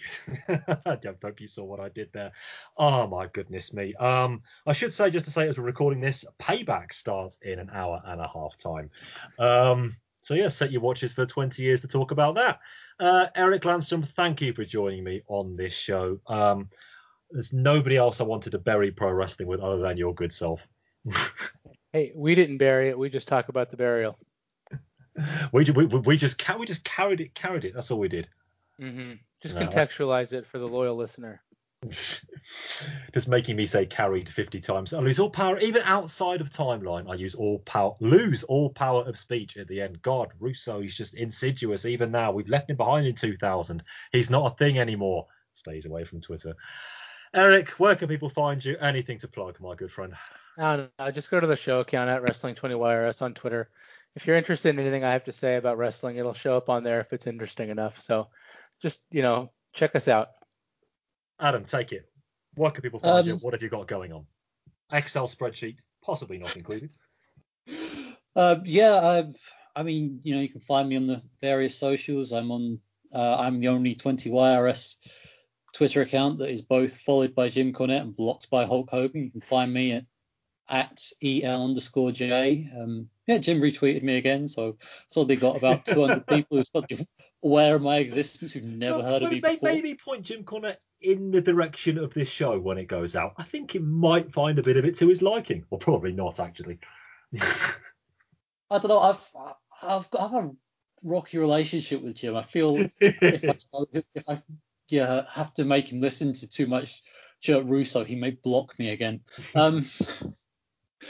You can also I also occasionally appear on the Mindfart podcast. I mean, it's been a few months since I've actually written a piece for that. I think they're on about episode 155 or something now. The last one I did, I think, was 132. But if you want to listen to my view on wrestling and unions, I did a piece for them. I believe it was 132. I don't have my book in front of me. It was certainly interesting because I wrote it at the start of the pandemic with the intention of following it up when wrestling started again, because I was under the impression that, WrestleMania was probably going to disappear for a while. I know. I know what you're thinking. I did forget that Vince McMahon is a total maniac. But yeah, if you want to listen to my view on attempts at wrestlers and unions, and I actually cover the Stand Up to Vince campaign from here in the UK in 2011, I believe it was. Yes, indeed. Yes, so I go into that because like I said, I was going to follow it up with an interview with Dave Bradshaw when wrestling came back, but wrestling never went away.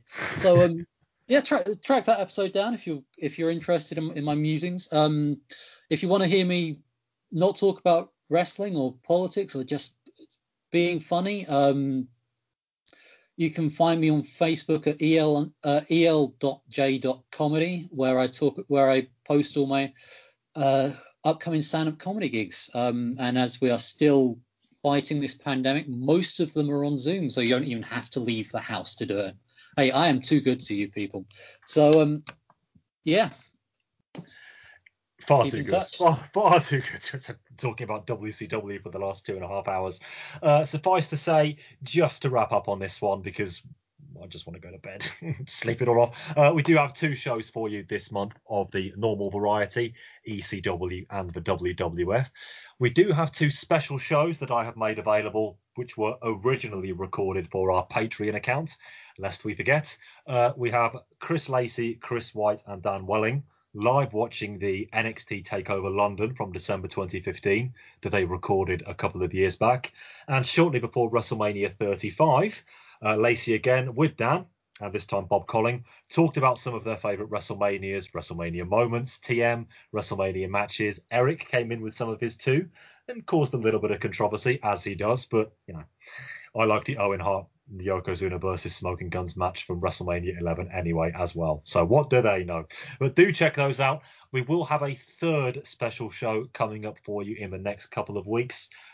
Keep it peeled. I would say check the Twitter account for what that's going to be. A couple of ideas in the hopper, but we will, of course, let you know as soon as it is available. Thank you very much for listening to all of this one, if you have. I know, not the easiest listen. No, Eric and I were discussing this just before we started off air, that the way that we handle these shows, and we do break them down, we do look at them minutiae, we do go play by play very closely, etc. Unlike certain other excellent podcasts that are out there, we tend to come at these things from a news reporting / journalism bent, said he loftily. So if what is presented to us is bad, the onus is really on us to try to make that bad presentation as positive as possible for the listener. Not always easy. When I listen back to this show, I will see how successful or not we were. But if you have stuck it out to the end, thank you very much for listening to this and for all the shows you have. If this is your first one, might not be your last, but any show you have listened to over the last 7 years, we want to say thank you. From the very bottom of my pancreas, yes, I watched the Mick Foley DVD earlier. That's where that one came from. It's a lot of work, these shows. A lot of time and effort goes into it. A lot of watching a Nitro and Thunder goes in. Thankfully, only 7 more months of that to go, but we think it's worth it. We do enjoy doing these shows. It might not sound like it sometimes, but we do. And we hope you stick with us in perpetuity. But all that remains for me now is, see, can't talk. Vince Russo's fault. Adam Joyce, thank you very much. Eric Landstrom, thank you very much. I have been Rory McNamara, and can somebody please let me out of these damn leg irons? Anybody? He's a punching machine. I thought the great Tooth just came out of his mouth. They've got baseball bats. 3 count to the rescue. Wait a minute. Look at this. What? Tony, I told you earlier. It's the same thing that happened to David Ruffin in 1966. They kicked him out of the group. That's what happens. Yeah, but they didn't nail him with baseball bats, did they? Now, how do we know that? Never use baseball bats. How do we know that, Tony?